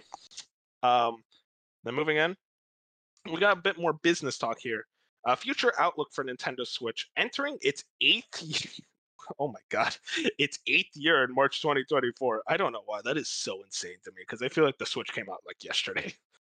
Nintendo will continue to release new titles and content without being bound by the traditional concept of the platform life cycle. That's an interesting quote. And then going forward, like to continue to see many consumers play Switch, maintain business momentum.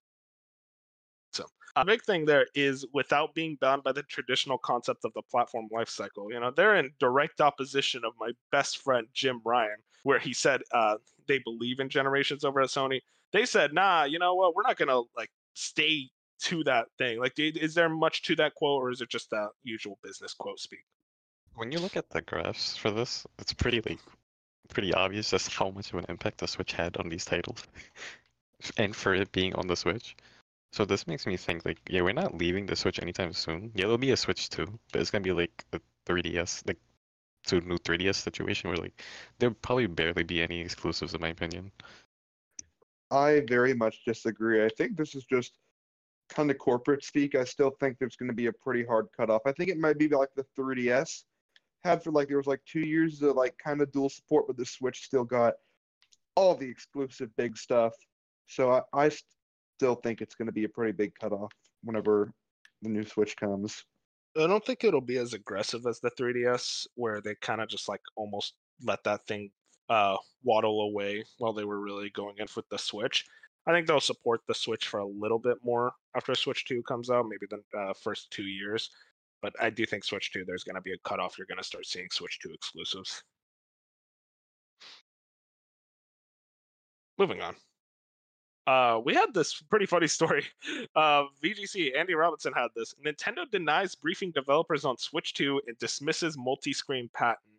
Nintendo president Shintaro Furukawa has denied its brief developers on plans for a Nintendo Switch successor, calling recent media reports untrue. Earlier this year, both Eurogamer and VGC cited sources claiming that Nintendo had privately shown tech demos for its next console to select developers behind closed door at Gamescom in Germany. Correspondence unsealed as part of the U.S. Federal Trade Commission's legal battle with Microsoft also suggested Activision Blizzard had no next-gen console plans in late 2022. However, according to Japanese publication Mainichi, Nintendo boss Furukawa denied by a private earnings call on Tuesday, calling them, quote, inaccurate. The president is also claimed to have dismissed a recent Nintendo patent filing for a device with multiple screens. So I think we could just agree in regards to the denying the Gamescom demo. He's full of shit, right? Like that definitely happened. This definitely feels like hey, I saw a very funny comparison where it's like, no, we didn't show the demo at Gamescom. We showed it at a hotel like across the street from Gamescom. So I kind of like that idea, but I don't know. This just kind of comes off as like Shintaro basically saying like, we can't really talk about that. So no, that it's inaccurate. Where it's like most of it is accurate, but like maybe some small parts were inaccurate. I don't know. I can't imagine like that Gamescom demo was fake. Like I very much believe that's true. Moving on from Nintendo. I got a sad one, boys. We got some Silent Hill updates. Oh, this is good news. New games. I hate this so fucking much. Okay. So Noble had this on Twitter. Best Buy lists some additional product details for Bloober's Silent Hill 2 remake, including a new playable origin story for Pyramid Head. Fan favorite character Pyramid Head makes a return along with a special origin story for fans to play through. Update: Konami told IGN that Best Buy had incorrect, but they also didn't deny its existence. Oh my god. Okay, this kind of just like showed me. This just confirmed to me this remake's gonna be hot fucking garbage. I do not have any faith in it at all. Blooper team, I hate to say it, but I think you're kind of ass, and I just don't think you are anywhere near the level of capable enough to handle Silent Hill 2, especially when you're doing a fucking origin story for Pyramid Head. You don't need an origin story for Pyramid Head. That is not a character that gets an origin story. If you play the game, you understand why that makes no fucking sense of Pyramid Head getting an origin story. Right now, it's like, oh, Pyramid Head, that's the guy I know from fucking Dead by Daylight, if you played that game. It's like, I know him from Dead by Daylight. Of course I want to see his origin story. He doesn't have an origin story. It's not an origin story that would work because of what Silent Hill 2 is. And I don't want to say it because I don't want to spoil it. But it's very much a situation where you can't really do an origin story on Pyramid Head with it making sense at all. I just think it's going to be fucking stupid. I have zero faith that this game ever going to be good. I just want to say that Greg Miller would be very upset that you don't like Bloober Team, dude. Bloober Team sucks. Tell me a good game. He thinks the Medium was like Game of the Year or something crazy. Okay, Greg Miller also liked Far Cry 6. Okay, I don't. Whoa! Hey. What? Okay, Far Cry here. there.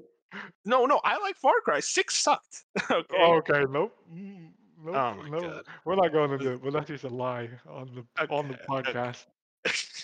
That's the lie, but Mass Effect coming out in 2020. Right. Yeah, true. He's got everything backwards today. Oh my god. Listen, I'm just saying. I don't know. Bloober Team, like Layers of Fear. Oh man, like okay, I watched a video of someone playing through all the Bloober Team games. None of them are good. They are very much just 6 out of 10 budget indie horror games that you see on the Steam Marketplace listed, and it's like, oh, these guys look like they're perfect for the job of handling Silent Hill, one of the biggest horror IPs in gaming. Okay, I say that, but Robbie believes in them. I believe in them. Listen, okay, this is my Zelda movie. For other people, how that's their Zelda movie, this is my Zelda movie. Funny quote to think about, but I don't know. I don't know. We also got Okami Games. He starts this with a fake statement. Konami is officially back. No, but they are officially back at AAA game development with the creation of a new in-house development studio, Silent Production Team. So hey, Konami's making AAA games again. They're starting to work on games, and people are like, "Yeah, Konami, woohoo!" Guys, where's the faith in Konami? There's zero faith in them. What can they do? Everything they do turns to shit. You know what's gonna happen is they're just gonna add microtransactions to everything. Look at Silent Hill Ascension. I had to pay money for my vote to count. I don't want to fucking. I don't like when games are that realistic. It's fucking ridiculous. I don't know. Castlevania, but you have to pay real life money for the weapons. Don't if they touch Castlevania, that's gonna be my depression arc. I want you to know right now. There's those rumors of the new Castlevania because that's also internally developed according to those rumors. Moving on, so I don't cry anymore. We got some Naughty Dog news, so Fusion, wake up. Okami Games has this. The Last of Us multiplayer director on development. This actually comes from a tweet from that director. I did it. Wow, that was hard. Easily 300 plus Mario is dead in the process, and this is in regards to him 100%ing a Chad. And so this tweet can live on in peace. Yes, I'm still working on that game. That game obviously being Last of Us Factions. Fusion, you think it's happening? You think that you still are doing it?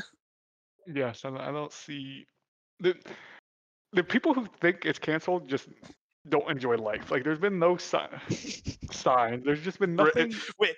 You want to know who said it was canceled? Greg Miller, and you No, cited him earlier.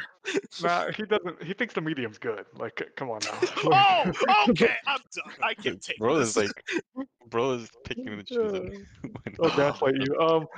No, I just I play don't. both sides, so I always come out on top. I don't Pretty see, other than one Jason Schreier article that everyone still runs with to this day, that like he should have never This is even Jason posted. Schreier. Like, he should never post that article. It's still to this day, I think, the dumbest article he's wrote in like 2 years. Like, it just didn't. Anyways, that's a whole nother topic. But like, there's Fusion. been nothing. The game is going through every other game. Might be some little bumps in the road, but like it's coming. Source? Like, it's just taking a little while. I feel it would have released by now if it wasn't for Bungie, and I think we saw Bungie has their own host of issues. Fusion, I'll let you have your Mass Effect hope and your Witcher hope. However, Last of Us Factions, Wait, that's okay. where I draw the line. This is Okay. like, Factions is more unbelievable than Witcher 4 releasing in 2026. yes. Okay, Fusion, That's I'm with crazy. you now. That's crazy. No, This I've game always comes out believed next Factions year. is real. Next year. Yeah. There's no way this game's getting delayed even longer. I just don't believe it. It's You're legit. right. You're right. It's not going to get delayed. It's going to get canceled. It's not going to get canceled. gold. It's There's literally no- done. It's done. Like, The the lead game is developer finished. does not tweet out 3 days ago, "Hey, I'm still working on this game, by the way," to be like, "It's canceled." Like, it's just it's This coming out. thing game gets canceled. So Just say you want it canceled. I feel like most people want it canceled because it's like, I don't even care about multiplayer. You motherfuckers did not play Factions. That don't shit get is it. fine. They've never played a Naughty Dog multiplayer. They don't get. They weren't there. They just Oh my weren't god, there to see Uncharted it. multiplayer. That is so good. Why is it so good? Because the It's like- gunplay in Naughty Dog games are great compared to Exactly. popular belief. Like, no gameplay movie. The shooting is bad. Like, what are you? What? I want to know what games you're playing where the Naughty Dog shooting is outright awful. Like, what games are you playing? So many. Yeah, they're delusional. That's all I'm saying. The game, I don't see. Now, I could see the world where it did get scaled back. Like, I'm not. It would be very hard for me to sit here and tell you with a straight face that the game today looks like they intended the game to look 2 years ago, 3 years Oh, ago. no. You know what I mean? Like, I don't think Of course not. it's that rumored Escape from Tarkov, big budget, extraction shooter where you have your home base and it's going to be like a crazy narrative intertwined in the multiplayer. Like, I doubt we ever get those visions of the game because, Yeah. let's be honest, they were promising a lot that no multiplayer game has ever done. I think Naughty Dog's really good at their jobs, but I don't think they realize how hard it is to make That's live a very service. difficult thing. Yeah, and it's a different form of content that you have to make. And I think that they were just like, "Oh, we've made some of the greatest stories ever. Like, blah blah blah. We can just do this in the multiplayers." And they just were like, "Oh, maybe actually we can't." Here's my theory. Last of Us 2 remastered. We know that's real. That's going to come out with this multiplayer mode. It's no longer a live service. I think they showed that we're going to get into it with the PlayStation Live Service. I think they're showing that this live service thing is not working out. It's better to just make great games. And I think they want to do The Last of Us 2, the PS5 version, and they're saying, hey, it comes with factions. I think that's enough of a selling point to where it wouldn't be nearly as much of a outcry. There's still going to be an outcry because people really don't like The Last of Us, but like, hey, you know what? We'll see where it comes from there. We also had another Naughty Dog update. This comes from actually their official Twitter. Our head of technology, Chris Geierling, has decided to leave Naughty Dog after an amazing 17-year career at our studio. We're grateful for his many contributions to the studio, our games, and his teammates. We will miss Christian greatly and wish him the best of luck on where the path next leads. Travis McIntosh, a 19-year veteran at Naughty Dog, will succeed Christian as head of technology. So I'll say right now, 17 years, I did the math. That means he did not work on Jack and Daxter. So this he's useless. Okay. But in all seriousness,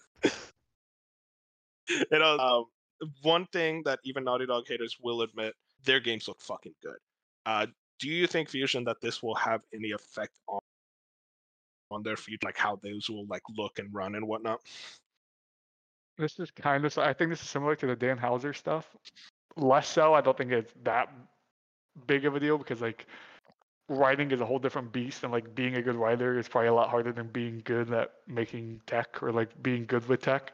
But no, I don't think I think Naughty Dog as a whole, a PlayStation series as a whole, have enough like technically profound people.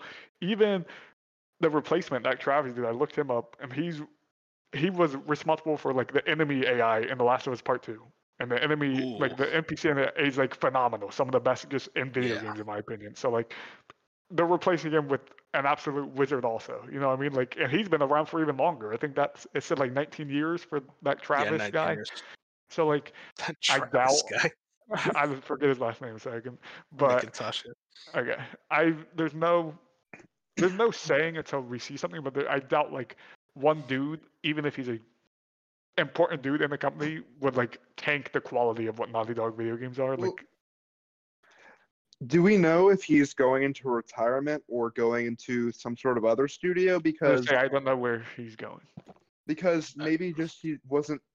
Maybe they're making a Last of Us 3 and he didn't want to work on the Last of Us series for 15 years. That comes around to a bigger topics. Like a lot of these people are starting to work on like the same type of game franchise and characters for like over a decade. I can't imagine how like just like that can probably get pretty boring over time. You eventually want to change things up, right? Yeah, no, you see that a lot. This happened a lot in the PS3 era in general, and then going into the PS4 era. You see so many developers that are not retiring, but they still like go to another studio because they're like, well, I've worked at this studio long enough, I've worked as long enough, I already have like people that understand the IP, the franchise, they can handle it without me. I'm gonna go off and do other stuff. So that is definitely becoming a more common thing. I looked it up. Christian Garling, I can't find his age anywhere, but from what I could tell, he looks like a young guy, so I doubt he's retiring. I think it's very much something like he wants to work on like something else and see what he can do in other studios. And I think they would say retire in the tweet. It's the fact that the tweet says like decide to leave. Like he probably does. Maybe he goes and creates. There's a big trend of like people making their own studio. I don't know if like he has that type of money or influence, but like maybe someone like big left a studio and they're making a studio and they're like, hey, this Naughty Dog dude's really good with tech.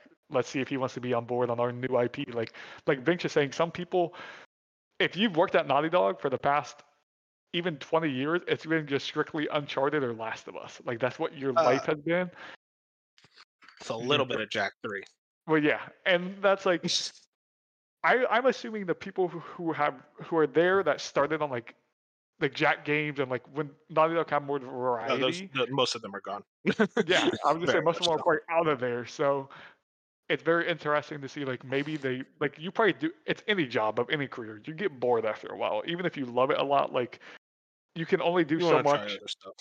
Yeah, you can always like, and if you have the talent to be like, hey, this new IP looks really cool, I want to go work in that world. Like they go and do it. My thing was, I'm happy this was the tweet and it wasn't a Last of Us factions canceled. Yeah, dude, you look at that tweet and it's just like you get the yellow background. Yep. Like CD Projekt Red. Like I thought they posted that and I was like, God, please don't let me read something crazy. One of the replies, I don't know why this account is now only for sad news. It's like, man, I don't think I remember the last time Naughty Dog tweeted yeah, baby, we're doing good. It's been very, just crazy. It's been very. It's so hard to explain Naughty Dog stuff because it's been very. They're still so successful, but like it's been very, just depressing. When anytime I look at Naughty Dog in the news, it's like either layoffs or just people mocking them for a remake, or people just hating The Last of Us all of a sudden, or people just. I think they really hating need, Uncharted. They just need that new IP or something. They need something, a trailer. They need literally anything to be like, hey, this is our next video game. And I think that's when people start being like, okay, another Naughty Dog game, a real game apparently, according to you guys. Like they have to confirm it's real and it trailer. You know what I mean? Like, whatever. I was about to be on your side, but never mind now. But like, no, I do feel bad for Naughty Dog because I feel like they shouldn't. They're one of the top dev teams in the world, and I feel like they've been not a laughing stock, but they've just been under the bus for like 2 years now. It legitimately all started with the leak to Last of Us 2. I will tell you right fucking now, if that game didn't leak, most people would like it. There would still be a lot of people who disliked it for completely legitimate reasons. I'm not really the biggest fan of the game. Like, I like the game, but still. But I'll tell you right, if it didn't leak, Naughty Dog would still be considered one of the best developers, and for that just shifted so heavily after that game's release. It is crazy how that did leak for one, and the fact that like I don't know, it's just sad. I feel bad for them. That's why like their last big win was winning Game of the Year. They're just what refresh me, like what leaked about Last of Us 2 that like caused everyone to hate story. The entire story. Everything. The most important part of The Last of Us Part 2, Moon, that you can think of very early, that leaked. The important thing, out of context. A lot of those leaks were out of context. Because no one knew when it happened. It's not as bad. Yeah. My biggest problem with that game was the pacing. So like it wasn't even an issue with like the actual like content of the story. So I don't know. It's life, that's for sure. It's like I just feel bad for like the devs at this point. Or just like for sure. The devs and everything. It's like every tweet. Like if you go to the Naughty Dog tweet, it's just like you just scroll, and I feel like every tweet's been like that white plastered background of someone leaving or like a layoff or like I don't know. It's just... you compare Naughty Dog's Twitter account to Insomniac, and it's night and day. Like it feels like everything's on top of the world for Insomniac, and then Naughty Dog, it's like sad, and it's like these studios are both under PlayStation. Like why? What is this severe difference? Like I don't know. Their Twitter's in that weird section where like they can't give any hints. They can't give anything about their next video game. So all their Twitter is either just like depressing news or tweets about their old like Last of Us Part 2 usually, and then all the Twitter users under it is just people hating Last of Us Part 2. So like they can't win. They're just they celebrated the 19th year anniversary of Jak 3 recently. So hey, you know what? That's a big W. To all 6 of Jak 3 fans. Fuck off, Moon. Okay, you do not say shit like that. If Jak has that was actually I'm one of 6.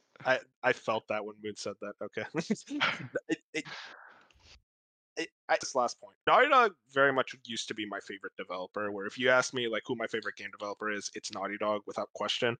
That changed heavily. Last of Us Part 1 actually, where I'm like, yeah, the game's great. Remake? I enjoyed it a lot. No, the original Last of Us. Where I don't know, it just kind of like showed for me. Huh? Nothing. No, okay, because here, let me explain. Last of Us, it was like, oh, they're shifting towards a direction that I personally am not looking for in what I want from a Naughty Dog game. And then Uncharted 4 happened where I'm like, okay, never mind, they're back. And then Lost Legacy happened, and I'm like, oh, that game fucking sucked. I just think that game's just outright bad. And like Last of Us 2, I still like that game. I think it's a solid 8, but I don't know. Like right now, I am not a Naughty Dog fanboy the same way I used to be. The same way you are, Fusion. But I still... You'll come back. Don't worry. They'll get you back. When they make a new IP, I'll be All back. I'm saying, Rockstar is in a tier of their own, I understand. But pre-lead up to a Naughty Dog game is also very special. Oh, for sure. Like those trailers, it's a very special moment when Naughty Dog is also like, hey, we have another game coming. It sucks because you know what's going to happen is that they're going to reveal their next game, and you're just going to get the guys who are like, well, Last of Us 2 was their last one. It's like, oh my god. It sucks even more when you know that next one's Part 3, so those guys are going to... They literally... I don't remember Neil Druckmann straight up just saying like, yeah, we have the script for Last of Us Part 3. It just depends on if we want to make it. You're going to make it. So you're making the game at that point. That would be the GTA 6 announcement for you, that Part 3 announcement, that would be me. Like the day that hits my life will be like transformed. I don't know. Unfortunately, Fusion won't be on the podcast that day. Yeah, right. It's like, oh, I'm busy. We'll see. Moving on. We got a quickie, but some interesting thing I want to point out specifically. The Square Enix financial results came in. This comes from Genki. Square Enix Q2 results. Net sales up thanks to FF16 and FF Pixel remaster, but operating income down due to higher development and advertising. Interesting thing. MMO segment down. I'll ask specifically about that. Ever Crisis and new titles unable to offset weak performance from existing mobile titles and merchandise up. So with the MMO segment, that's kind of the more interesting aspect of all of this. Bench, I wanted to ask you specifically, is FF14 kind of going through like a down moment where like people aren't nearly as excited about it? Because I don't see many people talking about it. Is this like kind of the usual thing for MMOs? Because I'm not too familiar with that segment of gaming. I mean, you definitely had the pandemic high. 14 was absolutely on top of the world for a solid 2 years, and you had an expansion during that time. And this, while I'm 2 like patches behind, this expansion cycle hasn't been as exciting because it's kind of just like giving a soft like ending and very small setup to what's next. So it won't pick up until the next expansion, which is summer 2024. So it's kind of a natural thing, but it's definitely like you had the pandemic high, which happened with a lot of online games. So it's just natural that it'll go down after that. And the game's it's definitely more of a weird spot than it was back whenever it hit its stride. But an expansion's always to pick that up. Yeah, it is interesting seeing like the overall like income going down. Like there have been it's not too crazy, but it's also like, I mean, you saw how big of a failure Forspoken was. I feel like they wanted that to be so much more. So I don't know. I'm hoping Square Enix can bounce back a bit better than this. We'll see. Moving on. You mentioned my bad. Oh, go ahead. No, go ahead. Yeah, you mentioned Ever Crisis. The way that the microtransactions work in that game is really weird. But you don't get characters, you get outfits and weapons, which the outfit that they're pumping out is not really enticing for most people to buy. No so drip? although what they're doing with the story for that game is really cool, I'm not sure how well they're doing money-wise. Interesting. Moving on. So next is kind of a sad story. This comes from VGC, Andy Robinson. Embracer's Time Splitter Studio Free Radical faces closure. So that's specifically they face closure, not very much that they are being closed down. But we'll see with this article. For the past 6 months, Embracer has been carrying out a, quote, restructuring program, which has already begun to see some game studios closed and some projects canceled. This includes the closure of studios like Saints Row developer Volition and Campfire Cabell. According to people close to Free Radical Design, the Nottingham, UK-based studio has been part of the evaluation, and employees have now been notified that it could close. As required by UK employment law PlayOn, the Embracer division, which runs Free Radical, must consult employees for a minimum of 30 days before making any redundancies, including exploring ways of avoiding them. There remains a possibility that the studio could remain open then, should Embracer receive interest from third parties interested in acquiring it. However, VGC analysis of LinkedIn and social media shows that within just the last 24 hours, at least 15 employees employed at Free Radical have already published posts saying they're looking for work. So if you don't know, Free Radical closed. Yeah, I think they're going to close. This is Free Radical Design, who made Time Splitters, which was a very, very popular franchise dating back to the PS2 era. Their last game as Free Radical was Haze, and then they kind of worked as almost like a porting studio, or not a porting studio, but they worked on like Crysis as a Crytek UK. They the Crysis 2 and Crysis 3, and then they were kind of acquired by Embracer Group, and they're saying like, hey, we're gonna make Time Splitters. We're making a reboot. I don't think that's ever happening. Unfortunately, I think Free Radical is down. Yeah, it's just another one of the string of Embracer-like closures, and I only think it's going to get worse. The only hope is that, I mean, people can find new jobs and that these IPs at least get sold off and aren't in, like, just prison forever. Yeah, I didn't put it in the doc. There were a lot of layoff stories, as per usual in this industry this year, which fucking sucks. But like, there was stuff in regards to Ubisoft Montreal. I think it was Ubisoft Montreal. It was a Ubisoft studio, one of them, and Unity is facing layoffs. Like they're very likely to also see layoffs, which kind of sucks how this industry that's making so much money just continuously sees layoffs. But hey, you know what? That's just the cycle of life. And it's I don't know. It's just a sad story because this new Time Splitters was Embracer's most promising project. This has been in development for it feels like forever. I was thinking we were actually going to get close to seeing like a trailer for it. Guess not. I think we can all agree. Embracer Group fucking sucks, right? They suck. They are They're so gonna shit. go under. Time Splitters had is so good. I don't know if anyone's played it in here. I assume Oh, someone really? has because like I Time Splitters, dude, Future Perfect. Like you have to play Time Splitters 2 and Time Splitters Future Perfect. Like I'm surprised Moon hasn't played them, or maybe he has, but like No, I haven't. oh, I they're need so that. good. No, they're they're very good games. they're at I the think top they would hold of up. my I think they playlist. would probably hold up well too. Like you know me, I don't like old video games, and like those games, like those were the games I was playing. You can play like those campaigns co-op, couch co-op specifically, and like I just remember being like super young and playing couch co-op with like friends on Time Splitters, and it was so. And you could create Time Splitters literally had Forge before Forge and Halo. You could go in there and create your own maps and like customize your own. It was just I don't know. It was so cool. It was a very cool video game and like franchise. It's very much a franchise that I really wanted to get into. Hopefully, maybe I get into it now. Just know it's like, hey, maybe I want to feel Knowing that sad they're dying. That'll be another Yeah. one. I mean, I assume were you like, did you have faith in this one? Were you excited for this new Time Splitters? I mean, I wouldn't know. I don't know about Faith because it's been a while, but like I was every This isn't a time. real game. This isn't the first time a Time Splitters game has like came back and then also been canceled or canned. Like they've done this like I feel like 2 to 3 times already. So like every time it happens, I have no faith honestly until like I see something, and we've never seen something. Like it's always like they're working on new Time Splitters or like the studio just made Time Splitters. Like it never works out for some reason. I don't know why. So you're telling me that you don't get excited for any new Time Splitters because it's not a real. No, I'm saying that I don't trust the people that make Time Splitters like I trust Naughty Dog and BioWare and other studios. That's what I'm saying. I don't know, man. After Anthem, it's hard for me to trust BioWare. But hey, you know what? Live Anthem and wasn't learn. BioWare's fault. It was EA's. It was not. I'll stand my ground on that. It was EA. No. It was okay. No, tangent. BioWare leadership was the issue. It's Anthem because if you look at a lot of like the insider reporting, it was very much they didn't know what they were doing either. It was a joint effort. Awesome. That gameplay is fucking awesome. It But like also awesome.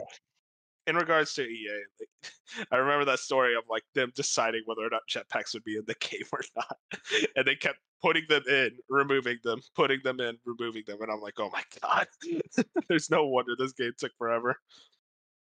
It's just like It's Embracer Group needs PlayStation. Embracer Group just needs to either get rid, like they're too in over their head and they have so many studios, they need to just start selling things off, or like they just need something where this needs to stop happening because I feel like every 2 weeks there's a new, hey, there's more issues under Embracer. Like with some studio, there's something every week there's something about Embracer not being able to put out a game or hold a studio together. Like I'm getting tired of hearing about Embracer Group and it never being positive. It's funny. You said about yeah, KOTOR. Oof, that was stupid. But all the canceled Time Splitters game. There is a full section for just future and canceled games for Time Splitters in the Wikipedia article. There was Time Splitters 4, Time Splitters Rewind, which is apparently in development, by the way. That's still being developed, you know? So, hey, Fusion, there you go. Rewind's the one I remember that title. Time Splitters 2 HD Remake, which, by the way, I want to mention, Time Splitters Rewind. That was started in development around like 2012. And it's still in development. Apparently, it had a second round of QA testing in December 2021. So Time Splitters, there you go. And then there was Time Splitters 2 HD Remake, and then the untitled Time Splitters game, which was started in 2018. What were you doing for 5 years? I wasn't lying when I said there's been 100 like tries. Like I don't understand how it keeps happening. Why is it so hard to make a Time Splitters game? I feel like I think it was very. Be pretty easy. You'll have to play the game. They were like very, very unique shooters. Like it was very weird. Like I can't even explain. You'll just have to like YouTube Time Splitters like in your free time, or like the story of the games. They're very like not like any other shooters out there, and they're really cool. Like it's a cool franchise that I think is probably wasn't played enough back in the day, so it just never got traction. I want to check them out. Yeah, they're on the top of my to-play list for sure. Moving on. Guys, we had Embracer Group. How about another all big fan of? WB. WB. This comes from Shinobi. WB will focus more on live service. Let's Applause fucking for the go. crowd. Woo! Quote from my favorite person on the internet, David Zaslav.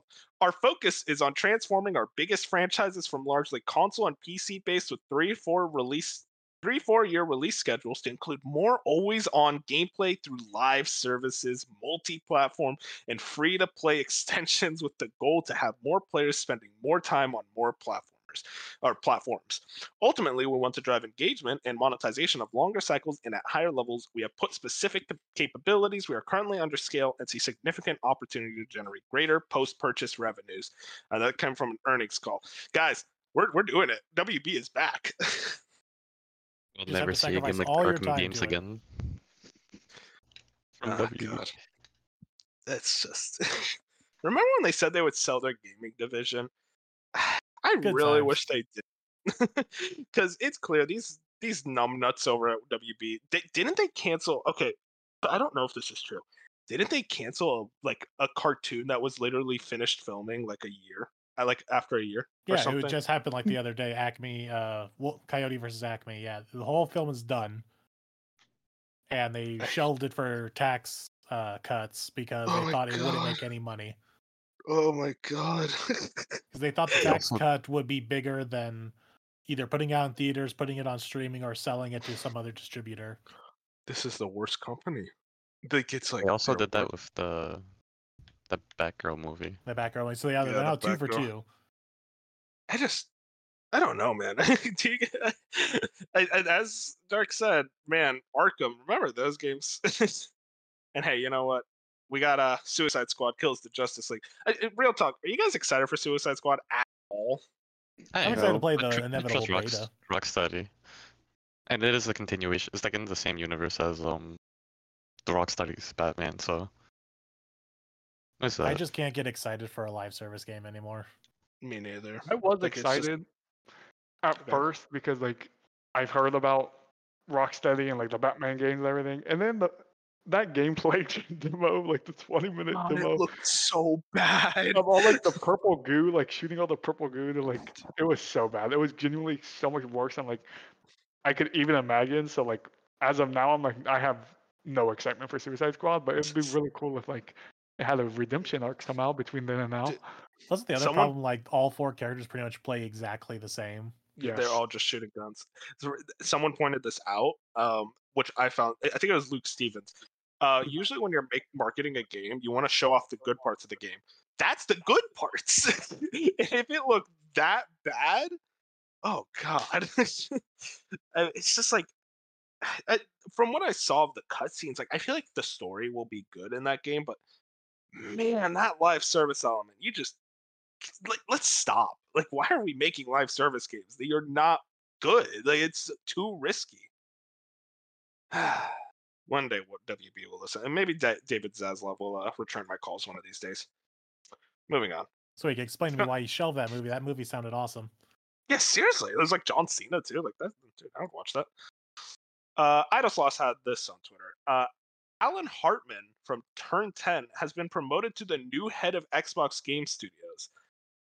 This was on a LinkedIn post, not announced. I don't know if they did any announcement later on, but from what I see, there's no real announcement from Xbox themselves. This is currently the new Xbox leadership for 2024 and beyond.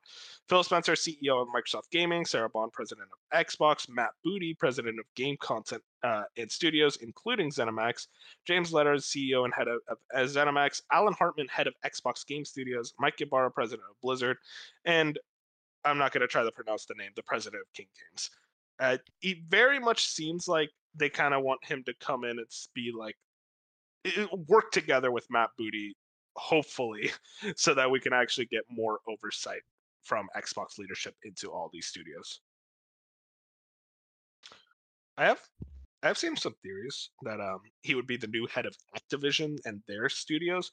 Do you guys believe that? Do you think that could be the situation? No, that I'm they pretty sure wanna they're go going to for? find someone No. else to take over that division. So If it's he's gonna be head of like Xbox now, then I doubt it. Like maybe if he wasn't already attached to a bigger title, like I think being head of Xbox, like what he is now, is bigger than just being being head of the Activision department. Oh no, not Matt Booty, the new guy, Alan Hartman. Yeah, that's why I said he's now head of Xbox Game Studios, which is inevitably not in it. Oh Like, yeah, okay. it's fundamentally bigger than just being head of the Activision department. Yeah, that's true. I do think it's going to be somewhat of a co-leadership with Matt Booty in that regard, and then they get another person. It's going to be all Matt Booty at the top, and then it's going to be the subordinates like Alan Hartman and the others, all tuning into him, like reporting to him, and then he reports to Sarah, and then Sarah reports to Phil. And this sounds very similar to kind of them hiring from one of their game studios, because this is Alan Hartman from Turn 10. This is kind of similar to when Herman Hulst took over for Sony, had Worldwide Studios, and he was from Guerrilla. So I think it's very much hiring in-house in that regard. I think is actually very smart. Moving on. Speaking of Sony, VGC has this again. Sony confirms it's delayed half of its 12 planned live service games. Comes from Andy Robinson over at VGC. SIE had previously said it planned to have 12 live service titles in the market by its fiscal year ending in March 2026, up from 3 during its last business year ended this March. However, earlier this year, PlayStation's management team confirmed that it had partnered with Destiny studio Bungie for a, quote, rigorous portfolio review process. According to press reports, this has led to some projects being scaled back. During an earnings call on Thursday, Sony president, COO, and CFO Hiroki Totoki seemingly confirmed that this review had resulted in some games being pushed back due to quality concerns. We are reviewing this. We are trying as much as possible to ensure these games are enjoyed and liked by gamers for a long time, he said. Of the 12 titles, 6 will be released by financial year 25. That is our current plans. As for the remaining 6 titles, we are still working on that. From what I can tell, is this just a net positive? Yep. Hard to say because they're still eventually going to come out, and the industry is still going to be swarmed with all these live service games, and 99% of them are going to flop within a year. I mean, will they come out though? Oh, I was just saying, you think they still come out? I think they don't. I think they're some of them will. I mean, some of them might, but I don't think. Deviation you go from 12 to 6, and then act like the rest of them do come out. Like I think you're more like, we're going 12 to 6 for the next however many years, and then we hope you forget that we ever said 12. Like that's how this makes me remember. Like we hope that you forget, and we will forget because no PlayStation fan in the history of PlayStation ever, there's probably someone out there, but no one has ever just been like, this PlayStation third-person, fully narrative-driven games. You know what? I just want Fortnite actually instead of this. I wish, like, this is what I want in my video game. Forever. I wish this was the only game I played. Like no one has ever. PlayStation for the last decade has been winning the console wars because it's real. They've been winning the generations. They've been winning the video game space from what they've been doing with these specific genre of single player video games. Whoever's idea it was, Jim Ryan, I don't know if it was you before you left, buddy. Whoever's idea it was, I think it's Jim. decide, hey, we're really good at this, but instead let's put 60% of our budget now in live service because money. God, I forgot about that. Holy shit. They put most of their budget. Ugh. It was tone deaf. It was very much like they were chasing a trend, and I think this was the best outcome, other than them deciding to never do it. I think this was honestly the best outcome of them sitting there, and maybe even Bungie helped a lot in this. I could see a world where like Bungie was like looking at all like they did with Factions. They were looking around PlayStation Studios, and they were like, "Are you sure? Like, is this the route you actually want to go? Like to the higher ups of PlayStation? They're like, live service is hard, and you guys are really good at doing other things. Like, why are you wasting resources on this?" And like I feel like Bungie after what they're going through. Yeah. Really. I see a situation in which a lot of those games, those 6 games, I think they got quietly canceled, and they're just saying like, "Oh, they're delayed." Now you won't remember because we never saw them. We never even heard of them. Exactly. So it's like if they get canceled, it's not going to affect us anyway. Can you even call it a cancel? Like it's. No, yeah, it could be a situation where it's like Insomniac was making a live service Spider-Man game, and then it was like, this is a waste of our resources. Let's just cancel it. And even the 6, I assume, I don't know if they're putting the number, but I assume the MLB games are included in that number, and MLB is an every year product. So even then, two of these 6. When did they say? They said by what year? Sorry. Financial year 25. Okay, so even those, so that's like 2 years. So even like 2, there should be 2 of the 6 being MLB games, and then we have that Haven game, Fair Games. That's 3. Concord, right? Games, yes, and then Concord, yes, and then God, what else? There was Deviation games. Marathon counts. That's Marathon 5. counts. Does Deviation games count, or do you think that got canceled? I think it gets, because most of Deviation games is does Helldivers 2 count? Yeah, that counts. Okay, so that's 6 right there that we know of. You know what I mean? It's like those could be that could be this next 6 live service games over the next 2 years. We know about nothing else. That sounds okay with me. If if this ends up being the scenario where the 6 games I just announced are the 6 games they're talking about between then and now, we're fine. And who cares about the other 6? If there's more, if there's a few more, okay, like 2 or 3, sure. But like, I don't think we'll ever reach that 12 number that they were claiming to ever get to. I'll ask you this, because this was kind of like floating around Twitter. Do you see a situation where like following the backlash, like they kind of shift, like kind of like with factions, it seems that's shifting away from the live service models. Do you think that could happen to Fair Games and Concord, or do you think those are just too far along? I think they're probably, in my opinion, they're probably too far along. Like, we've seen at least trailers, at least for Fair Games, we've seen like what the actual game is. Concord, I don't know, because it was a 15-second trailer of like a spaceship. Like, who knows? And a burger. What Concord is. And like Marathon obviously is going to be live service, and like it's Bungie, so like it will probably work out. But like I doubt any of these 6. Maybe a good question is the other 6 after this, maybe they got turned into something else. Because it's also like, if those are the 6 that we think PlayStation are talking about, who knows? Like, what happens to the rumored Horizon game that we've seen leaked gameplay of like the Monster Hunter, and like there's other things, like you said, the rumored Sucker Punch game, multiplayer game, and the rumored and there was that rumored Insomniac multiplayer game. Those are all like still rumors somewhere, so it'd be very interesting to see if those games ever came. You want to know my dream? They're just modes. They're not full games. They're not live service. That could also still work. I think that's how they would want to position it. Is like we go back to that PS3 era where every game had a multiplayer mode. Right, yeah, you could. Because clearly it's the Uncharted. You know what I mean? Uncharted last one where like you have these modes where it's almost like turning, in a way, having an option to turn that really good single player experience into a live service future. Where like you have the campaign come out. If you attack this multiplayer mode, even if it's a few months later, like Ghost of Tsushima's Legends, now your game can build over a really good fan base of being a single player product with all those fans now. People are going to come back and be like, oh, you added this multiplayer? Let me check this out. And next thing you know, if you start updating that multiplayer mode, people might be returning over and over again. That feels like the smarter way to like make these quote-unquote live service games for PlayStation, compared to, no, we're literally going to make 12 Fortnites, or we're going to make 12 Apex Legends, or like 12 Destinies. Like, it's so funny. This is the first time I've ever seen people like a delay announcement, like we're delaying stuff, and everyone is like, yes, excited about it.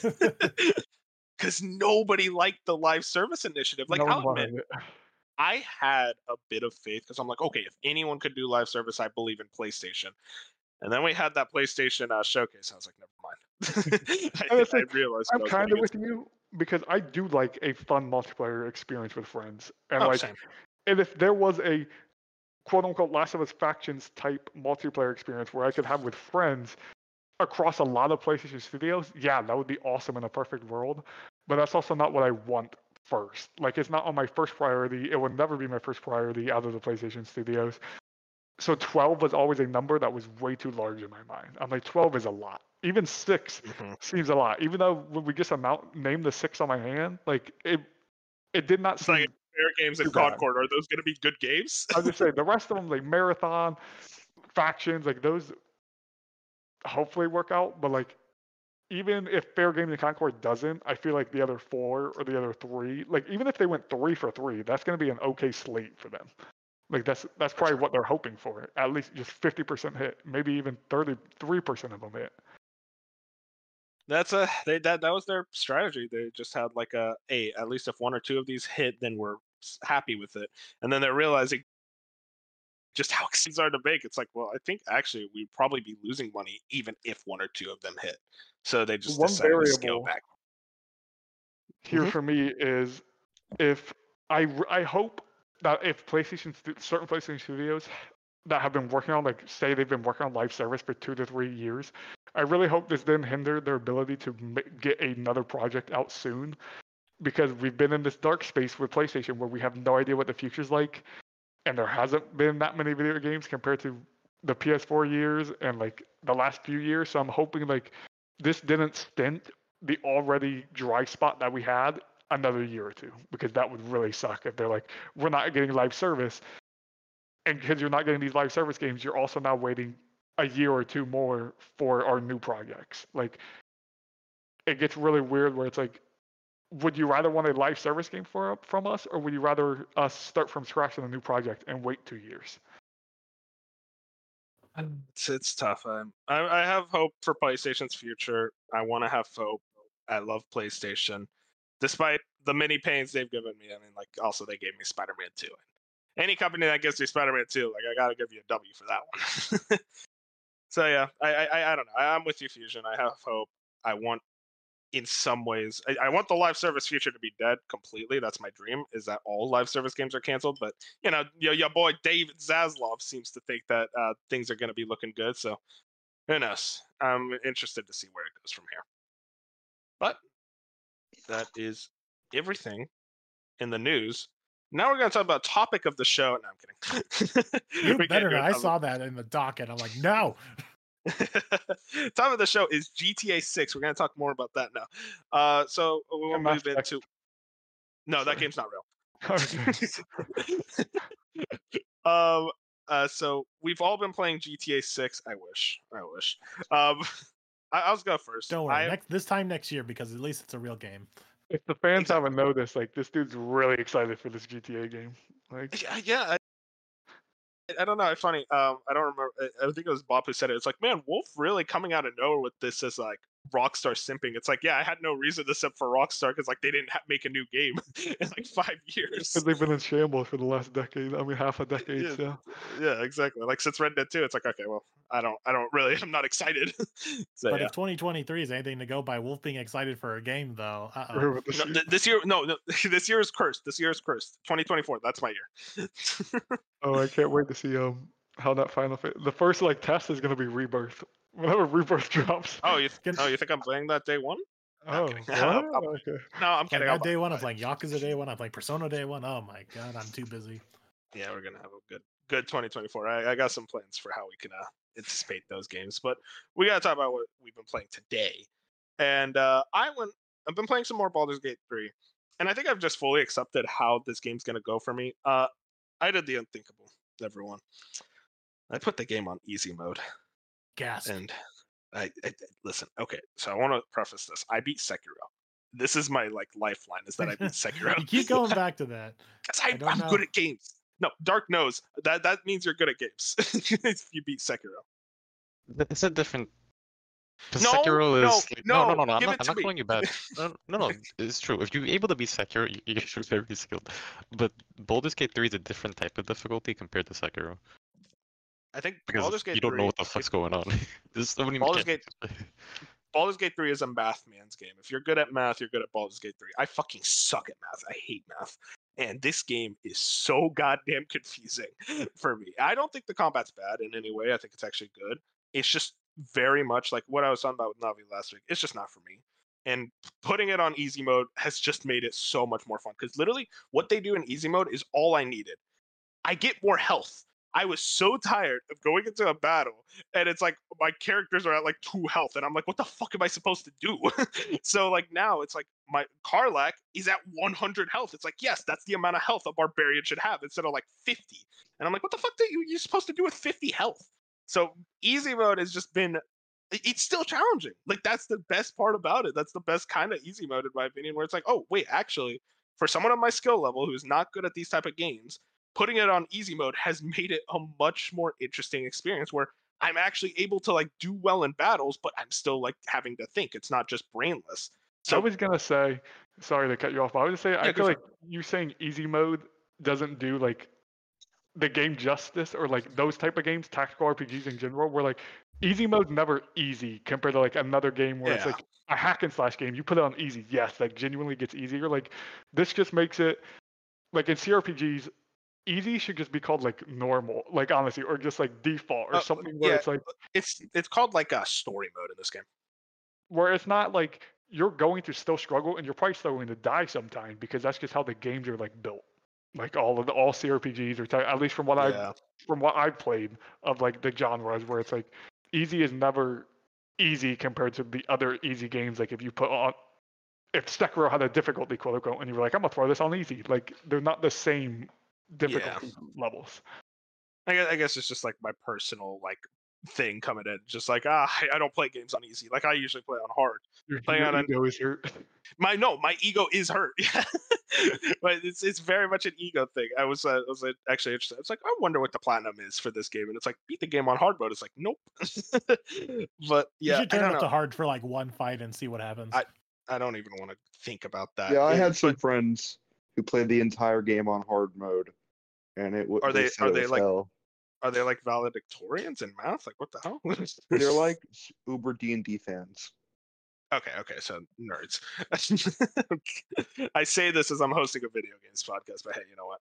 But no, I in regards to combat, like I am like actually having a much more fun time with it. But I think the big thing, I really am enjoying the story and characters a lot. Like I am very invested in what's going on. Apparently, I accidentally got to the end of Act 2, as Bench specified.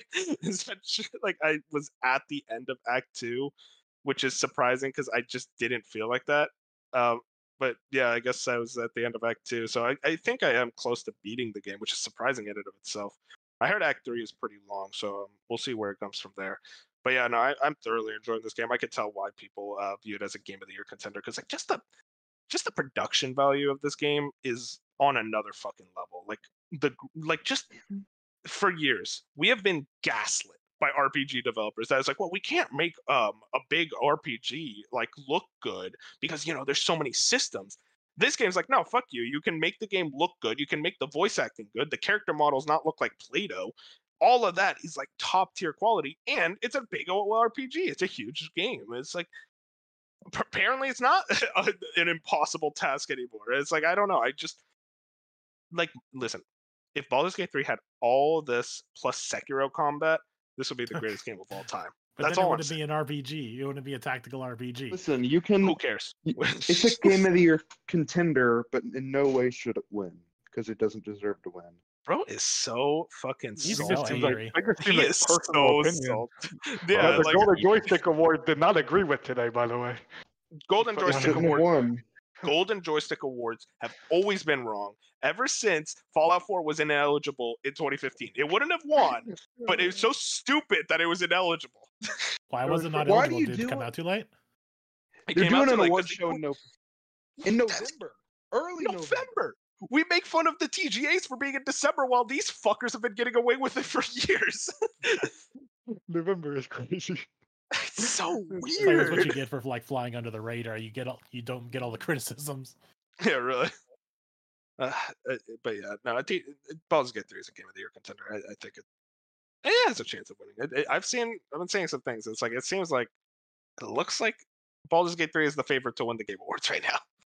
I still think I could see, because a lot of critics are voting for it, and I could see the critics leaning towards here's something different. It's like instead of another Zelda, it's like here's something just a little different. Here's a CRPG that's top quality. It's like, let's give that the Game of the Year. I could see them pulling something like that. It has so many flaws. Zelda does not.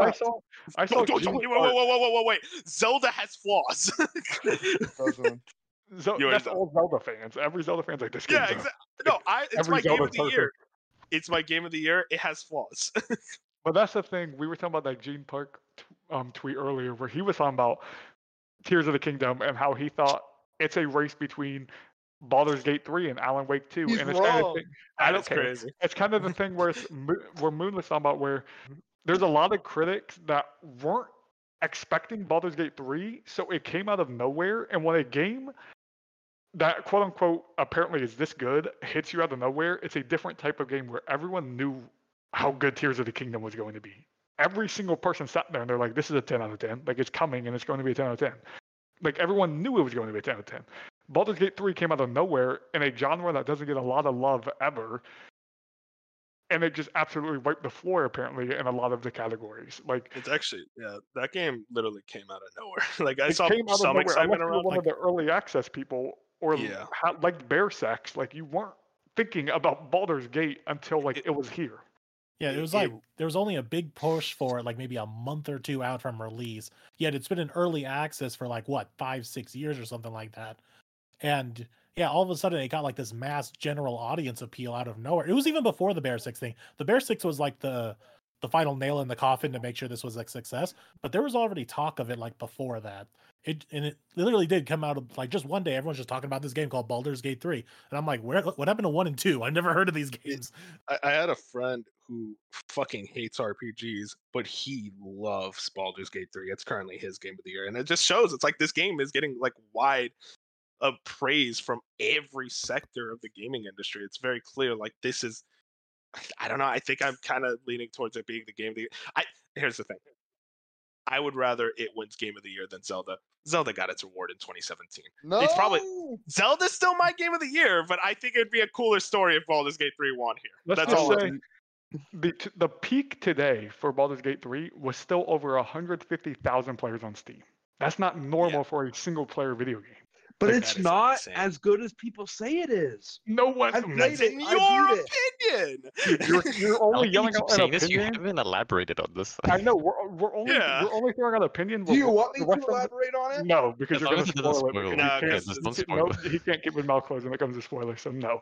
But watch. I'm going to get into Act 3 and I'm going to love it. Watch. It's the fact that you're only yelling out your opinion on it's not as good, but we're trying to give you the evidence on why we think it's going to win. The Steam player counts. The Golden Joystick Award. It just took home 6 awards. No. Okay. I'm not going to cite Golden Joysticks. I refuse to acknowledge them. I understand that, but if you look at the history, usually all the same game awards, it's the same game always wins. I'm not saying 99. I'm saying 90% of the time, whatever wins at the Golden Joystick Awards and the rest of those shows, the Dice Awards, whatever they're called, it's almost always the same as TGA. Zelda deserves it so much more than Baldur's Gate. It's not a conspiracy. It's just all the same critics. Like, it's the same critics. They're the same people. Like, so you know what I mean? Zelda deserves it so much more. You keep saying that. You're saying it because you love Zelda, and that's okay, Binch. But like, for every person who says Zelda deserves it, there's going to be another person that says Baldur's Gate deserves it. Y'all are defending Baldur's Gate, but you haven't played it. I'm not defending Baldur's Gate. I'm defending the society we live in. Okay. I played. We're defending what critics tend to think, and critics tend to think differently than the general audience. That's what I'm trying to defend. I'm trying to defend the critical side of what's about to go into this decision. Here's my evidence. Here's my evidence. Zelda's my game of the year. Guess what? I think Baldur's Gate 3 deserves it 10 times more. They won that award in 2017. It's like, I don't know. I just don't. I think it's a more interesting story. Also, you have to be delusional if you think that game has no flaws. I'm sorry. Tears of the Kingdom is a flawed game. I love it, but come on. I am very excited to see. We're going to be looking at a lot of discourse. When I get back to this combo when I play the Twitter game later in the year. Bench is going to leave the podcast when Baldur's Gate 3 wins. So look to that. Mark it on your calendars. It's going to be an exciting day. No, I'm kidding. I'm like really glad that our show records the day after the Game Awards, so it's going to be fresh. Oh, Game Awards nominees are getting revealed Monday. I got some plans for how we can handle that. I'm excited. I understand. My last thing is I understand you want Zelda to win, and deservingly so, Binks, but like, I don't care about another Nintendo game winning Game of the Year. Like, Larian has been making great video games, and they've never, ever been on the map. They've never had a game even up there for Game of the Year. Sure, you can make all the underdog like arguments. However, as someone who has beaten the game, I don't think it deserves Game of the Year. It's not even in my top 5 or top 6.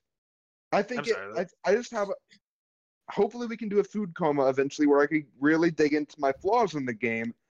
But I think Zelda deserves it so much more because that game is so much better.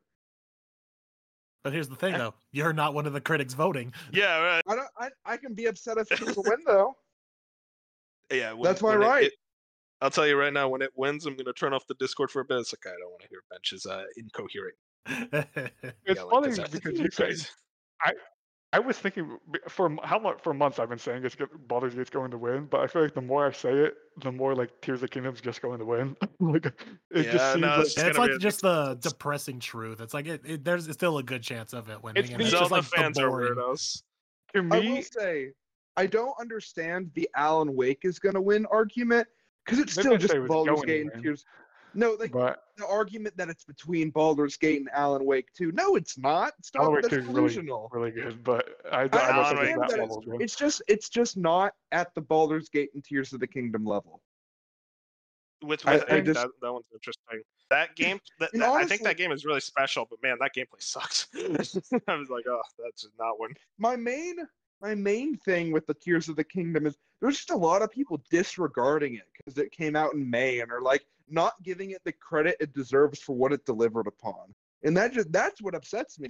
Well, that's the thing is that here's my argument is that people gave it that credit in 2017. Tears of the Kingdom, at the end of the day, again, game of the year, at the end of the day, it's just improved Breath of the Wild. Very much improved Breath of the Wild, but it's just improved Breath of the Wild. I disagree. Well, this is kind of like, I feel we're going down the way I feel this goes. I don't think it's as close as it was last year, but this gives me God of War Ragnarok versus Elden Ring. Oh yeah, no, I want you to know I would have been benched if this was God of War Ragnarok. Exactly. Because like me last year, I was very much in the bench category where like I was like I really want God of War Ragnarok to win. Like I just really wanted that game to win. Yeah, I did. No! I think Ragnarok better than Elden Ring. Yes, it should have won. But that's another story.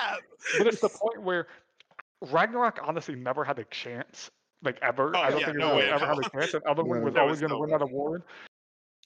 I don't think it's that far. I think it's a little closer, but part of me kind of feels the same way where like Tears of the Kingdom feels like Elden Ring in this situation, where even though there's this late push towards Baldur's Gate, and Baldur's Gate still has a really good chance to win, it feels like once the tides roll over, Tears of the Kingdom will just... There will be enough Nintendo fans that have Tears of the Kingdom just as their number one compared to Baldur's Gate fans at their number one. It's going to be interesting, is all I know. I'll just say they made the right choice last year. Moving on. I will say it's going to be... I mean, it's going to be like Red Dead, God of War 2018, and Elden Ring and God of War Ragnarok last year. Okay. One of the games is going to get all the awards, and then the other one's going to win. Yo, that was fucking bullshit, by the way. I'm still mad about that. Fuck it. No way in hell is God of War 2018 better than Red Dead Redemption 2. All right? Like, it's just one of them's going to get all the awards, and then one of them's going to get the big award. That's just how it normally works. Oh my god. You don't understand. Okay, you don't understand how pissed off I was when, like, Red Dead 2 was winning all these awards because it's, like, one of the greatest games of all time. And the people were like, oh, they're so stupid. I like how Wolf went so high pitch, his microphone cut out. Sorry about It's so funny because I was Can I talk about Red Dead 2 then? Can I start talking about Red Dead? Wait, Fusion, what were you going to say? No, that was it. I was going to say, you would have hated me in 2018. Whoa, oh, you... yet again, god damn it! Bench, talk about Red Dead 2 so I can talk about something cool. Well, I'll talk about my other games before I can talk about Red Dead 2. So I'll talk briefly. I beat Paper Mario 64. Very good game, lots of charm. I beat Pikmin 3 Deluxe. Just everything about the Pikmin games that's very good and just very much. It's the most refined Pikmin game. So I'm excited to check out 4. And then I started Star Ocean 2 Remake. We'll wait until Moon also talks about that, touch on that more. But I also did start Red Dead Redemption 2, and I'm about 5 hours in. And this game is just, I'm at the point where it's just so overwhelming because like the immersion is like crazy. Like you're in a cowboy town, like you bump into someone and they try and shoot you, and that's like cool as hell. It's so good. But then like someone reports you because they just like accidentally died and you didn't kill them. So then you're suddenly just like on the run where you have to like pay off your bounty. and it's just like shit can hit the fan like you never know when shit's gonna hit the fan. Like I got jumped by a ton of dudes and lost my best horse, and it's frustrating. With us, it's like, I mean, it makes sense because I was 1 versus like 8, so it's not like it doesn't make sense for me to be able to take them all on, if you know what I mean, without like actually being smart about it. So I just thought that was very cool. Yeah. And like, I need to know who Dutch's actor is because he just like takes the screen whenever he appears. He's just like so good. He was in Guardians 3. That guy is a fucking like he is one of the best, man. Rockstar somehow, I don't know how they fucking do it. Every time they just always get the best actors. They just somehow like get these actors that I've never heard of. Where all these other games is like, oh, I'll just go with Troy Baker again. But then you just see it's like, yeah, this is some guy called Ned Luke who plays Michael DeSanta, and he's a fucking legend at this role. And it's like they make it look so easy. And I just don't know how every other game developer doesn't take after them in that regard. Like Rockstar is just on another level. Yeah, and so I did a legendary hunt, and that was cool as hell. I killed a giant bear, and he like tried to almost kill me, so that was crazy. And just exploring the world is very fun because you just kind of like you're just taking it all in whenever you're riding your horse around. You move at a slower pace, but also kind of like you kind of want to move at that slower pace because if you move too fast, you're not going to be able to take in the world around you. So I'm really enjoying that and kind of like exploring the map because I'm around Valentine in chapter 2, so it's kind of not much going on. Like every time it's a slow burn. Yeah, so like my viewpoint. I'm sorry, I just like real quick. So my deal with the slowness, what I love about Red Dead 2, my issue with a lot of games with immersive elements, call this for Rockstar. I'm extremely biased for Rockstar. Okay, we could tell.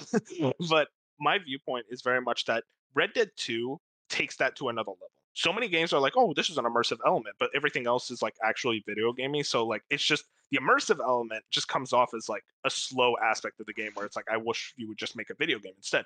Rockstar say, no, this is an experience. This is a game you're going to like sit down and you're going to live in this world. They force you to live in that world in such a way that no other game developer does.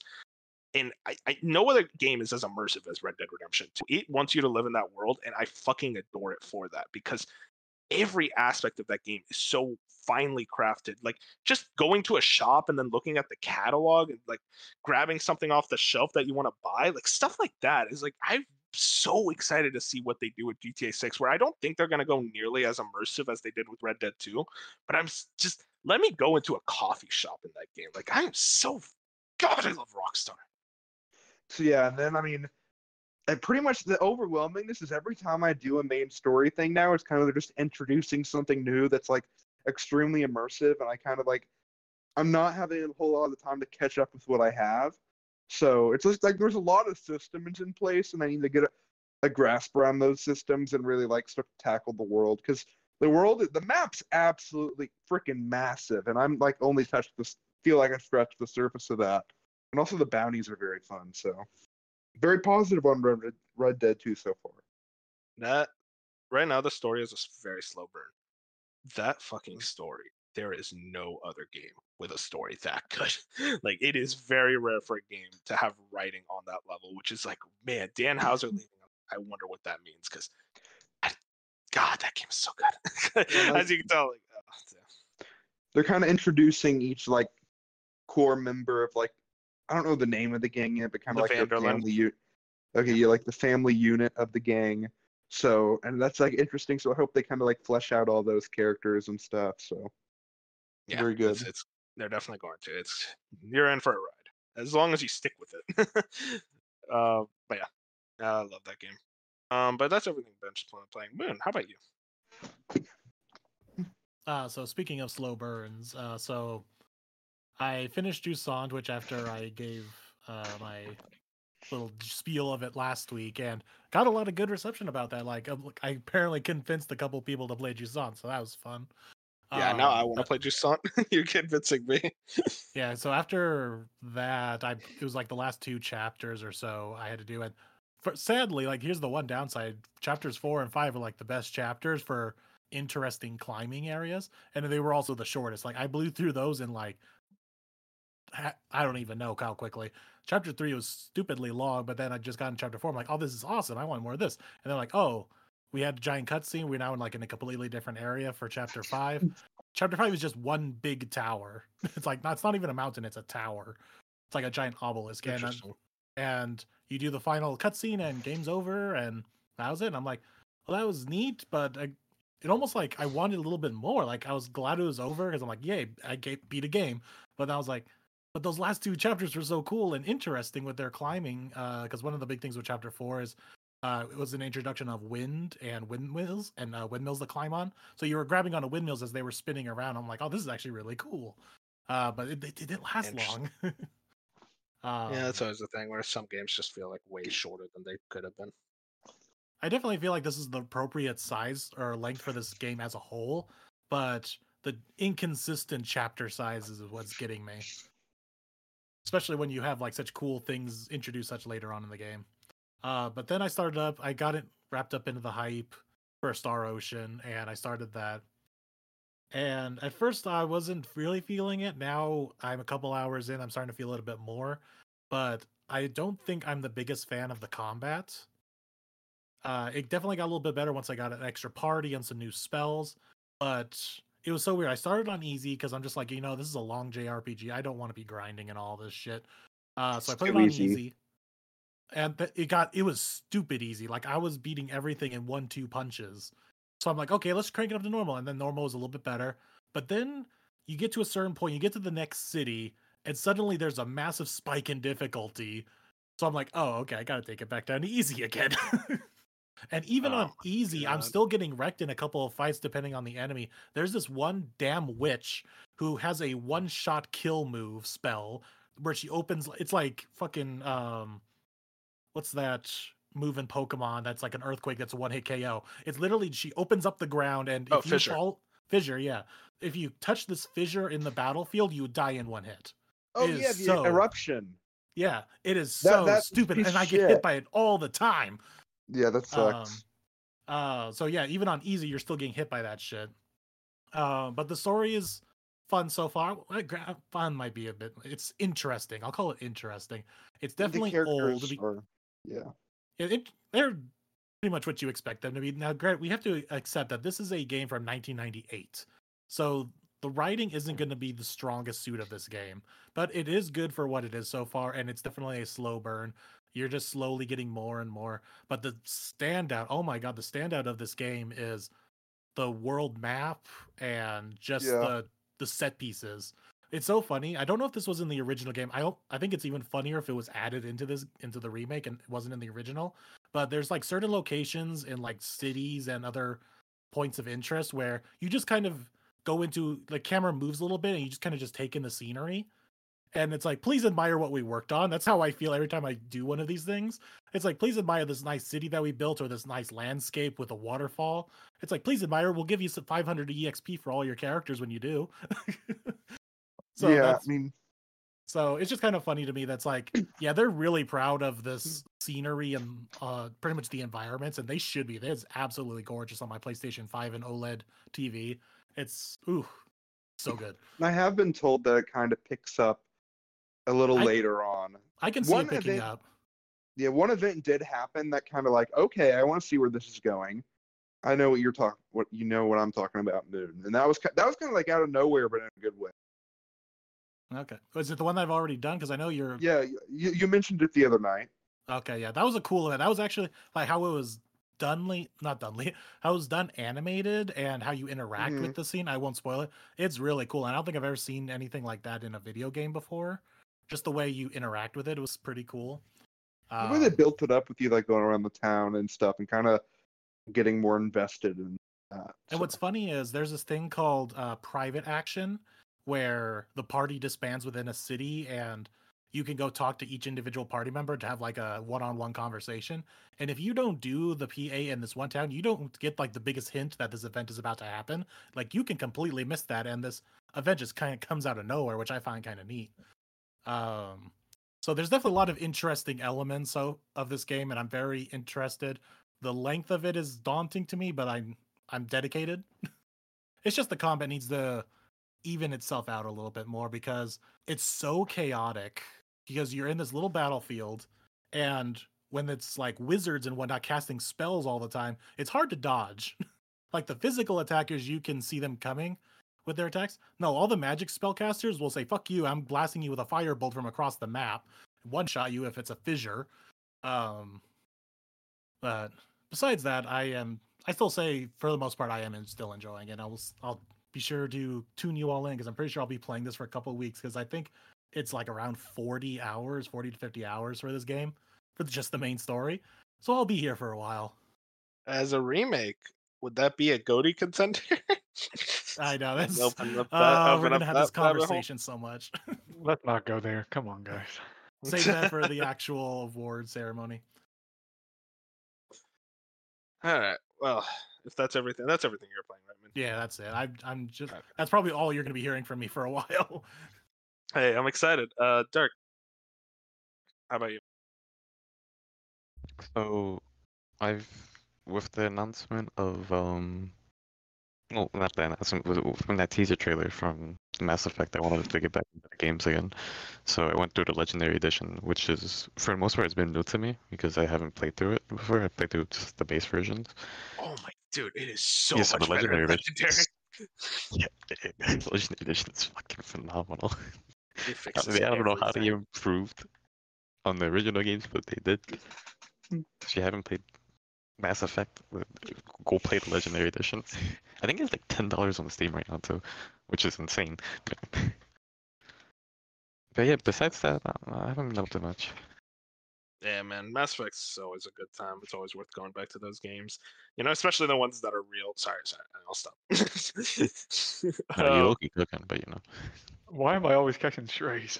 I just want to Speaking know. of catching strays, Am I you've been behind? playing Stray. Man, imagine that would be such a good That transition. would have been a great.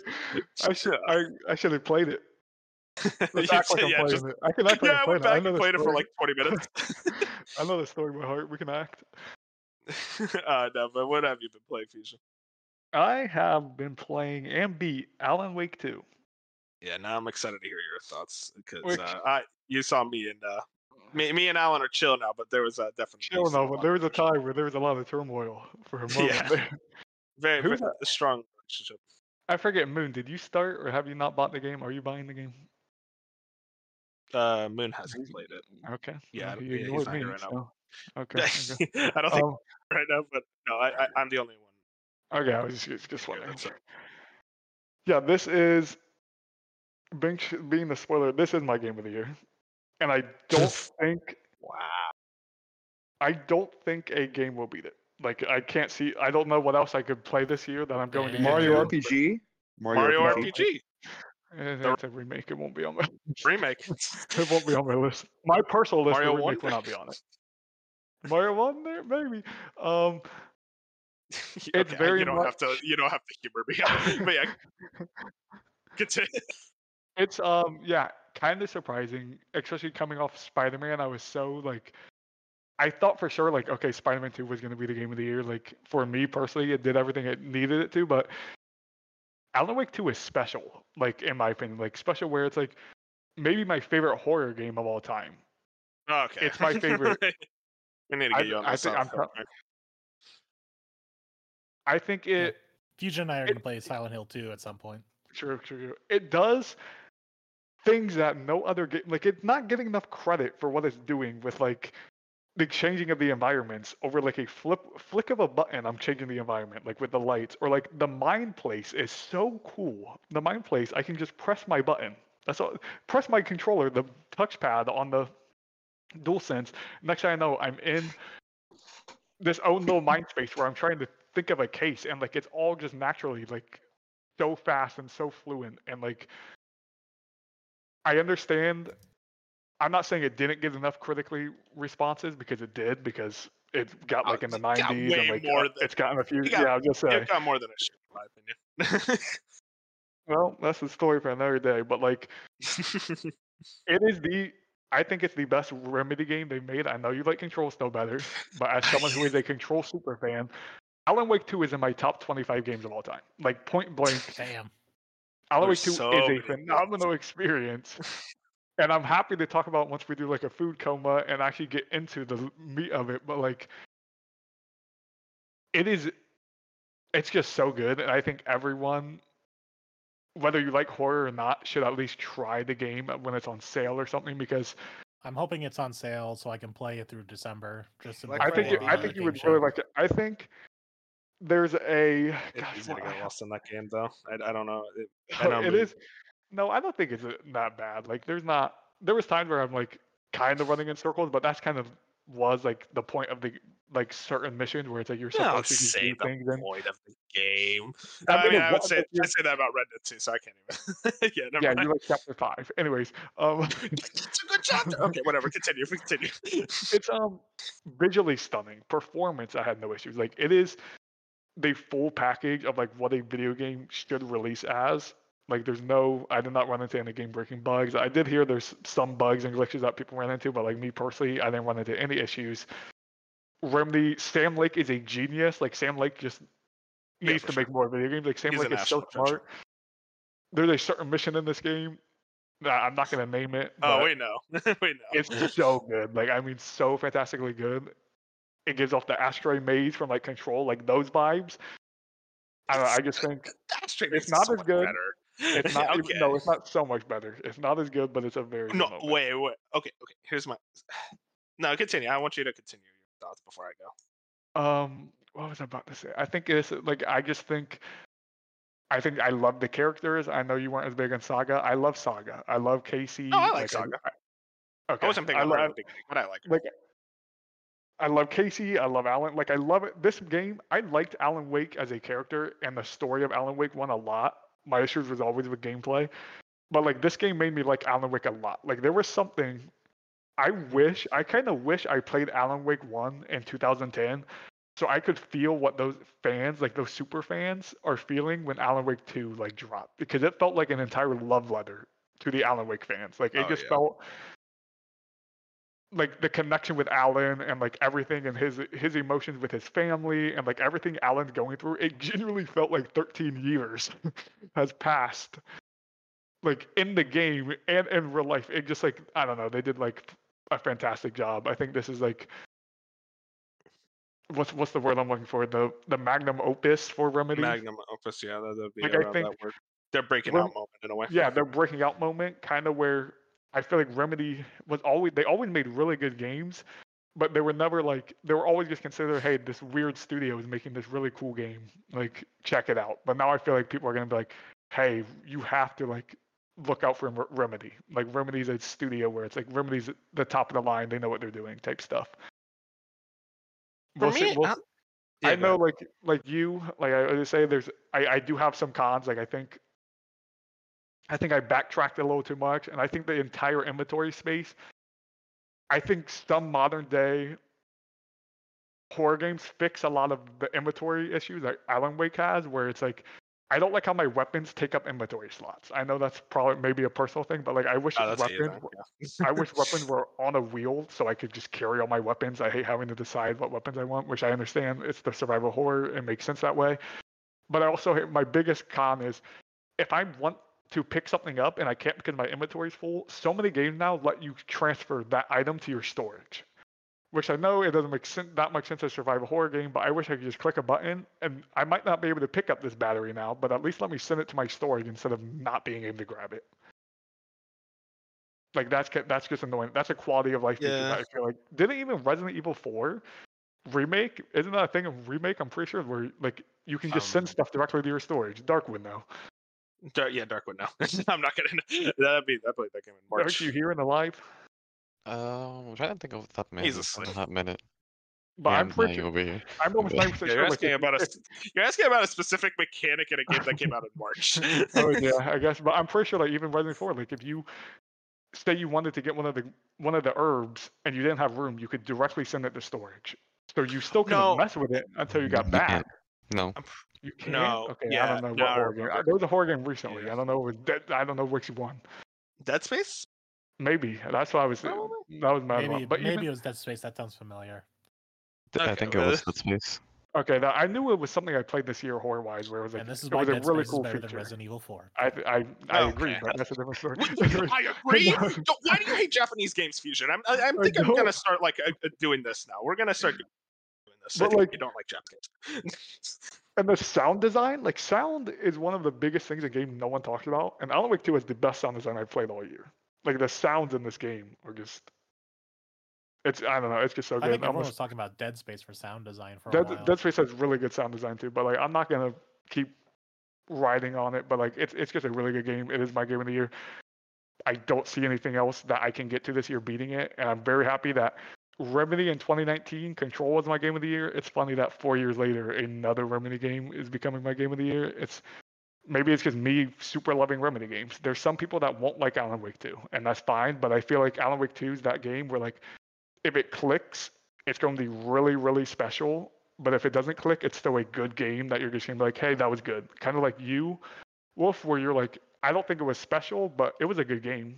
Like I feel like that's how a lot of people would do. But if it clicks, it's going to be a very special game of the year type game for you. So here's my thing. I actually do think it's a special game.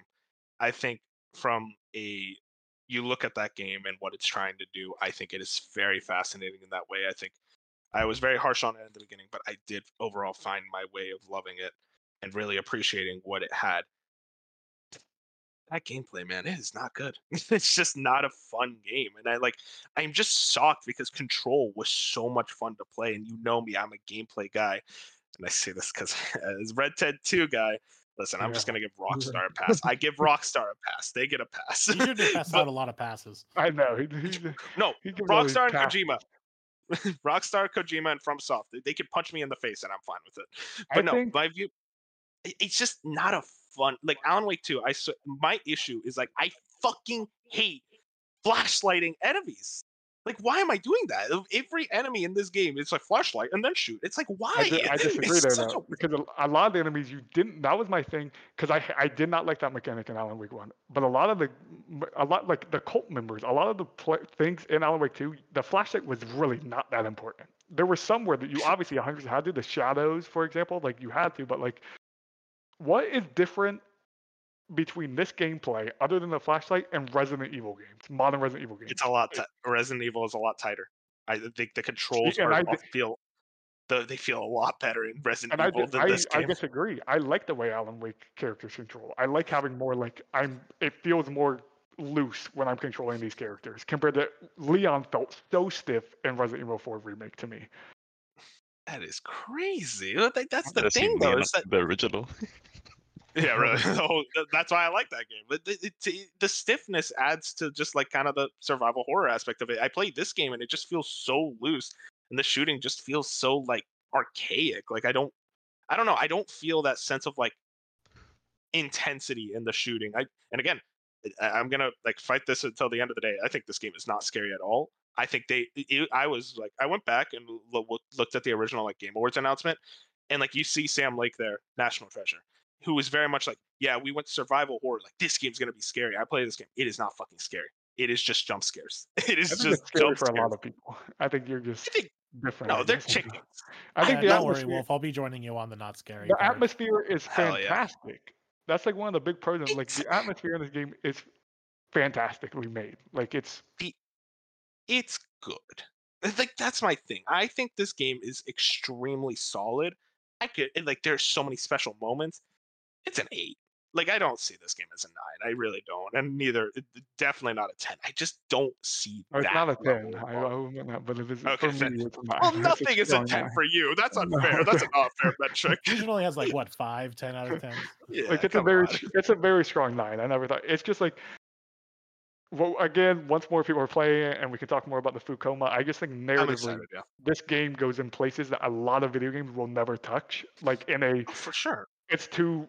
We can't play. They have to play it safe. Remedy has never cared, kind of like you about Rockstar, how they do their own thing. Remedy does not care about playing their game safe, and that's why I love it, because they go into a narrative and they go full wacky and they go full weird and they go full like push the boundaries of like. Video games don't talk about these topics, but we're throwing it into our games because we know how to do it well. And like Remedy did this over and over and over again in Alan Wake 2. Like there's grief and emotions and just tons of things where it's like on a surface level, if you're not looking deep enough, you might miss them. But if you're actually paying attention to the environment changes, and like but it's like you're paying attention to the environment changes and everything happening around you, it's creating this special narrative that's truly being told, and I'm so excited for the expansions. I'll go into that. Just like hopefully. I mean, that goes into like kind of my last issue is that ending. We can talk about way more in the food coma, but man, it really did feel like expansion bait. I was like, this does not feel satisfying. I understand you're more into those open-ended endings, but like, I don't know. I looked at it, I was like, you wait 13 years for this, and then I got to wait another year for an expansion. It's a little weird in that regard. Must be. Just know it's. I think everyone like the fact that Bop, friend of the show and on the show a lot, doesn't like horror games, and he's about to complete it. I think that says a lot. Bop was going through it. He was in the trenches more than I was. Yeah, dude. Again, it's just okay. I say it's just jump scares. By the way, guys, funny story. I only get scared by 2 games: Silent Hill 2 and FNAF. Yeah. So don't just jump scares. Yes. I don't know, B. Because it's not the jump scares, man. You don't understand. It's when you look at the fucking camera and Bonnie's looking at you. That shit's scary. It is. Okay. Oh, God. Okay. Yeah. Well, Alan Wake 2 is very good. I think everyone here should play it at some point. I think I think it's a game that you're going to actually sit here and a year from now, you're going to be like, man, I like Alan Wake 2 more than I thought I actually did. Like I feel like you're going to say in a week. Yeah, my opinion goes sitting on it. Like it's definitely gonna go like it's. I don't know. It's just that I could even see like a world where like if you go back for the expansions, like you get something. Like I felt like it clicked for you after you roll credits, if that makes sense. Like for some reason. Yeah. No, that's actually true. After you roll credits and waited a full like a few days, it clicked. And like for me, it clicked really early. And I feel like for Cyber, it clicked really early. So like that entire 19-hour experience for me was like perfect. And for you, it was like. It was good, but it didn't click until after, and you had nothing left to play with. It's just, man, Control's gameplay is so good. I'm just like, what happened? I would say Control's gameplay is probably better, but that's just they're totally different gameplay styles. Yeah, for sure. It's gonna be a fun discussion for that game. I'm very excited to see where we go with that. But yeah, I think that's pretty much everything that we've been playing. Moon, I think we're ready to end this episode. Yay! I hope you all guys enjoyed this episode of the Wolf Infusion Show with special guest me, Dark, and Bench. GTA 6 and Mass Effect not being a real game. That's all. If you could take away 2 things from this episode, Mass Effect is real. So hope you all enjoyed. It's getting into that. It's getting down to the wire, folks, about all these Game of the Year discussions. Expect a lot more of them from us. So we're going to be doing a lot of that in December, since we actually go to the end of the year, unlike the Game Awards. So we'll be sure to keep an eye out for that. So hope you all enjoyed. Make sure to like, comment, subscribe on multiple platforms, as all the podcast platforms and YouTube. And we'll see you guys next week for another episode. And we got some more food comas on the way, as well as Slice of Anime on this upcoming Thursday. So hope you all have a good night. Say good night, everyone. Have a good night. GTA 6.